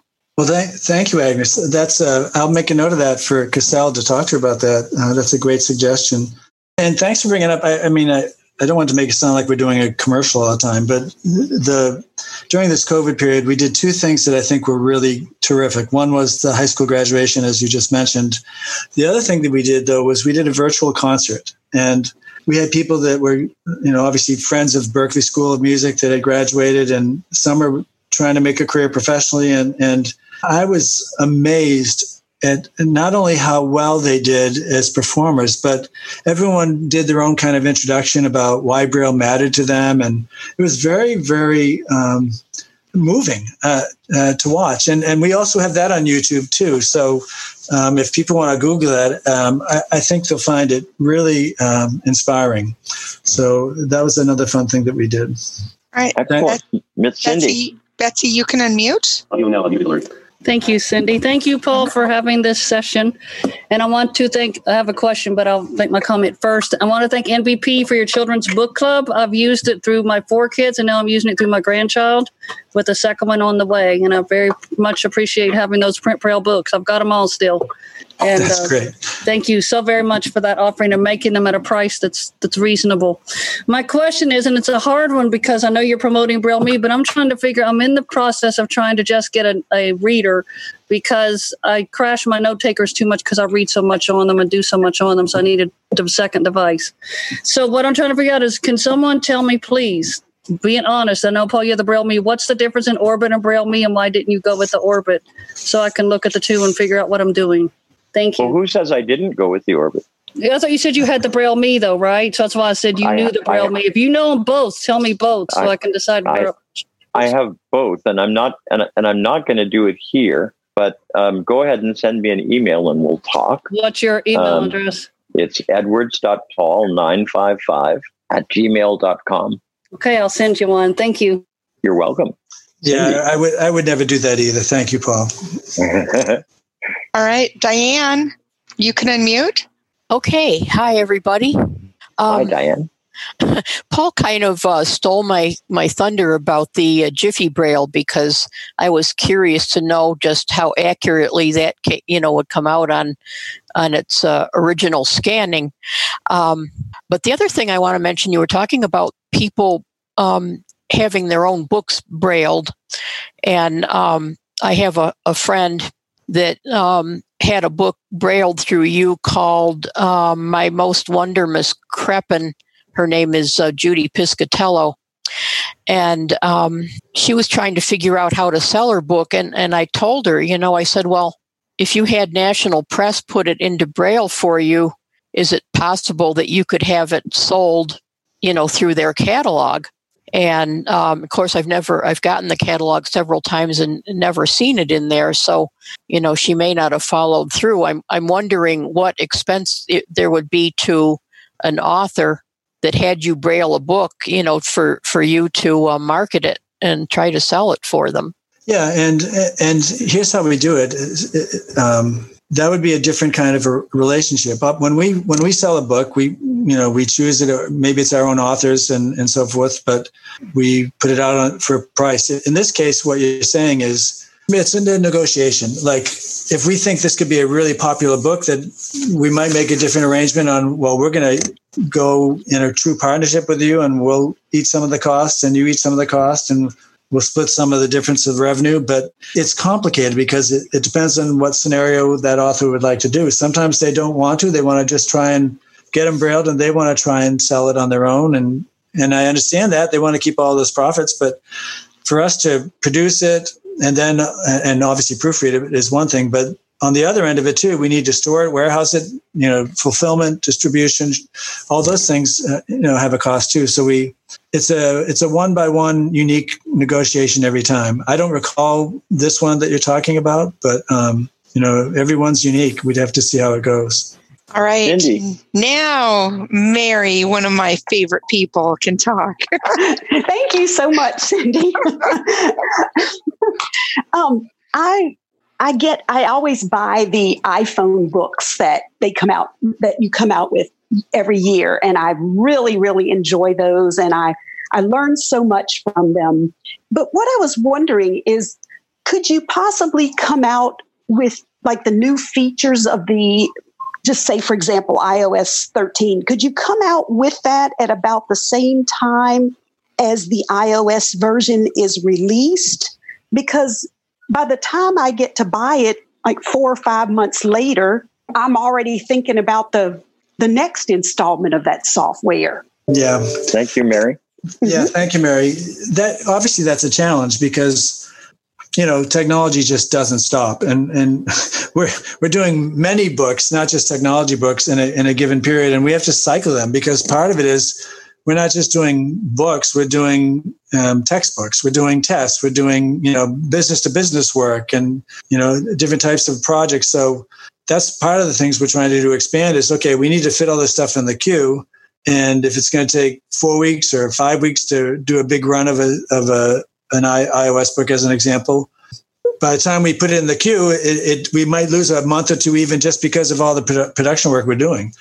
And so we're chasing our tails sometimes, and that's true, and it's difficult. As I said at the beginning of this program, we are looking at opening up a new center in our building in the next few weeks, hopefully, and that'll relieve some of the pressure in our regular production facility in the basement of our building, where we can get more output, and maybe that would slow down that window a little bit. Speed up that window a little bit to have stuff a little more current. But it's a challenge. I admit it. All right. Howard. Cindy. Yep. Howard, you can unmute. Hello. This is Howard in Connecticut. Hey, Howard. I know you. Okay. I also wanted to ask a question about the iPhone books. We have had the updates every year, but there hasn't been a basic getting started with iOS books since version iOS 11, I think. So I'm wondering if there's going to be a new one coming out soon for 14. I don't know, but I'm writing it down, and I'll have to check because I know there's a number of books that they're putting in the pipeline now. God, this is such a blur. Was iOS 11 was the last time we did a getting started? I don't recall. It was, and it was only an update that was sent at the time, but it's almost time for another one. Yeah. No, you're right. And I will check with Cassell and Tony Grima and make a note of that. I'm making notes, guys, I promise. So, Howard, I will check. Thanks for your question. Martha. Yes, thank you. I have two questions very briefly. The books that you will continue producing on hard copy Braille, are they going to be in UAB Braille, or there could be the other format, the format that we used to have? And I'm sorry, and the last one was, as far as writing materials, do you still just sell some writing materials such as slates and styli? I'm looking for an 8-line metal slate, pins up. Your first question is, we do do everything in UEB Braille now. We don't do EBAE. Well, actually, I will say that our Princeton Brailleist maps are still in EBAE because we haven't rebuilt those aluminum masters on those. But most of our work, we like everyone, we've conformed to have English Braille go to the new version and not be EBAE. But we do sell a couple slates. Did you say 8? I forget what you said. Yeah, she said the 8-line metal or 8-line metal. Yeah. Yeah. Face up, pins up. Yeah, we don't have a lot of them, so I don't think we have that one. No, but anyway, that's the answer. Sorry. All right. 0308 phone number. Okay. Hello, Brian. It's Chris. How are you? Good, Chris. Good. Well, Brian has been there 12 years, but I've been there at least 44 in September. So to me, he just got there yesterday, but time does go by, that's for sure. I want to tell people that Jiffy Braille is not, we do what are called machine checks in proofreading, and we go through and we have excellent transcribers that do the Jiffy Braille, and there really isn't much of an error rate in that stuff. And the other thing that goes into the decision about what is proofread and what is Jiffy Braille is who's going to be used. One of the things we've always done before Brian was there and now continuing is how is the user going to use the book and who's going to use it and what are they going to use it for? The younger the reader, the less likely we are to do Jiffy Braille. So our kids' books are always fully proofread. Poetry books would tend to be proofread, even if they're put out by pubs. Obviously, we do proofreading for the Library of Congress. If we're going to do something like a play, we did the Harry Potter play a couple of years ago. If it's going to be used perhaps in a classroom setting, we'll do the proofreading. Whereas something that's like an iPhone book that these iOS updates and all that other stuff, it's not going to be proofread because it doesn't really need, you're going to basically get the gist of it, or a travel book or something like that. But there's a lot of thought that goes into what's Jiffy Braille and what isn't. And of course, SCW is going to be used like every week. It's as Brian says, there's mistakes in the newspaper too. So, that's fine. But, so there's a lot of thought, and we've always been, tried to be consumer oriented about who's going to use it. What are they going to do? Are they going to need print page numbers? Are they going to need this kind of formatting or that kind of formatting? And there's always been a lot of discussion about that kind of stuff. And Chris, will Boston win this year? Which sport? And when is it going to start? Baseball is the only thing. The Red Sox, who really do have good chances are the Bruins and Celtics, because they were in good spots when the season ended, and they actually may play because they're going to be in bubbles, and once they get there, they're going to be pretty safe. If we have to send our team down to Florida to play, which we do a couple of times, what's going to happen to them, Paul? Good question. Cindy. Yes, are you ready for somebody else? Well, Chris, Thank you for giving more detail than I did. Thank you, Chris. Eva. Hello. I have a quick question about Braille displays, like the ones that you might have. Do you have a simple one that's no USB and all it has is just or no Bluetooth, and it just has an SD card where you can just take quick notes on the go no matter where you are? And all you have to do is worry about charging it up. Well, the two we talked about earlier are similar to what you're saying. The Braille Me that we sell has no USB. It has an SD card that you can put material on. And you charge it with a micro USB, but actually no, that's not true. You charge it with a proprietary jack actually on the Braille Me, but it is quite simple, and you can take simple notes on it in a text format, or you can or a Braille format. And in fact, I would say that the Braille Me is the simplest Braille display out there. There are fewer instructions and fewer commands on the Braille Me than there are on any other device that's out there. Okay, thank you. All right. Cindy. Carter. Hello. This is Robert Carter, and just wanted to comment that I'm a huge fan of the idea of the lower cost refreshable Braille displays. And as Paul knows, back in the early 1980s, he and I were, I think, the only two people in Florida who owned a tape-based Versa Braille. That's how we met. We were. Because of that Versa Braille. But so we've been doing this thing a long time with refreshable Braille. I would love to see the Braille Revival League do things to help people with these low cost displays. I did a podcast, Lisa Salinger and I did in 2019, comparing three of the low cost Braille displays: the Orbit, the Braille Me, and the HumanWare's BI-14 Brilliant. So obviously things have changed somewhat since then, but those podcasts may be somewhat helpful to people. But anyway, I think it's great that we have these things, but I think it's complicated that they all are different. They're made by different in different parts of the world. They're not standardized, right. And I think there's I would think people would be pretty confused. Honestly, that's kind of my comment question. Can we try to do something to help people sort this out? Really, is my question. Robert, we did a comparison of the Braille Me and the Orbit last year at convention. And if you haven't heard it, you ought to, because it was very good. Lisa Salinger did the Braille Me part and Venkatesh did the Orbit part. So it was a pretty authoritative comparison.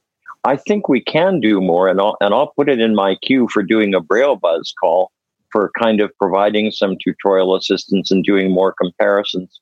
We have done Braille Buzz calls on note takers. I'm going to join the Braille Revival League and offer anything that I can do to help make this happen more. That would be excellent, Robert. Thank you. And community calls would love to have you.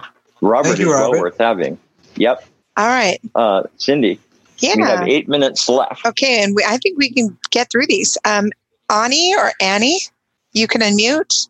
It's Annie Severson. Okay, we're going to go on.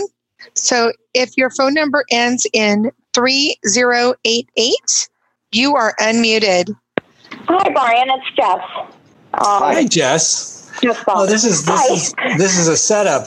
2 people that work with me. I just wanted to say hello, and I'm thinking I was probably the person that said I, prefer to read books in Braille because of imagining the characters' voices and things like that. So that, and also I feel like I retain information a lot better if I'm reading it in Braille versus listening to it. So I think that's actually true, and you learn how to spell better too. Yes. Yeah. If I could just add very quickly, so we did a lot of research with Mass Eye and Ear Institute. One of our trustees is a doctor there, and they did a number of brain scans and studies on reading Braille or anything tactile with your fingers and how it stimulates the visual cortex of the brain the same way that a sighted person would be using it for vision. And they're very convinced that using your fingers to read is active engagement of the brain, and you learn better and retain better versus passive listening with audio. Oh, fascinating. That is really good to know. This is Ani. Oh, go ahead, Ani. I am sorry. I am a rehab teacher, and one thing I want to say is thank you so much for sharing this info. Some of these things I never even heard of. So I am kind of intrigued, and I am a Braille user, so I feel like I must have been stuck in dark ages somewhere because some of this sounds so new. And I will be very much interested in joining the Braille Revive, and hopefully you folks can educate me on some of the devices we are talking about. We can. We've done Braille Buzz calls on note takers and on low-cost Braille displays and other stuff, but they'll come around again. Awesome. And do you want to tell people how to join Braille Revival League again, Paul? I will. Send an email to treasurer at Braille Revival League, all spelled out, BRAILLE, revivalleague.org. Okay, and you can also send me an email, if you like, at edwards.paul955@gmail.com. And Brian, do you want to give out your email once more as well? Sure. It's bmacdonald@nbp.org or Prez, P-R-E-S, at nbp.org. And our website is Prez at nbp.org. That's what I like. I'll never forget that now, Brian. Okay, Tom is unmuted. I am unmuted. I also wanted to say that this is a great presentation, although be it late I got to the party. I want to add, for the guy who wanted to be sold on refreshable Braille displays, that if you want to become employed, you will find employment a lot easier to obtain if you have Braille. And the job that I did with the federal government for 32 years, I would not have been able to do as effectively without Braille. Yep. Thank you, Tom. Cindy? And that's your last raised hand. So we have timed this beautifully. Brian, your final thoughts? First, I thank you, Paul, for inviting me to be part of it. We've had a great relationship with... You do have 2 more raised hands now because I said that, by the way. Okay. Do you want to go for it? Sure. Kate, you can unmute. Hi, it's Kate. I just wanted to say hi to Brian. Oh, my goodness. This is great. One of our trustees. I didn't want to raise my hand until the end because I didn't want to take away from people's questions. So, but it's Old Home Week. Agree with every single thing that everybody said about Braille and employment and spelling and immediate access to information and anything positive to say about Braille and Braille displays, I would agree with. And then, Brian, I thought it was really exciting about the comparable, Thing to the Braille book bag that you mentioned for older folks who need Braille labeling or Braille literacy, basic Braille literacy. So I think that's very exciting. So anyway, that's it. I don't want to take away from the last person. So actually, I have now 4 more people that have raised their hand, and I don't think we're going to have time to get to them. No, so we won't. You want to do one more? Yes, we'll do one more. All right. Vicky, you're the winner. And Vicky, you have 30 seconds. Hey, I'm Vicky from Utah. I'm a teacher for the blind, and I have done a lot of Braille teaching, and I'm working on a Braille manual that simultaneously teaches UEB and AEB, because I think they need to know both because of the Braille collection that's still there that I hope people will use. I'm a very avid Braille person.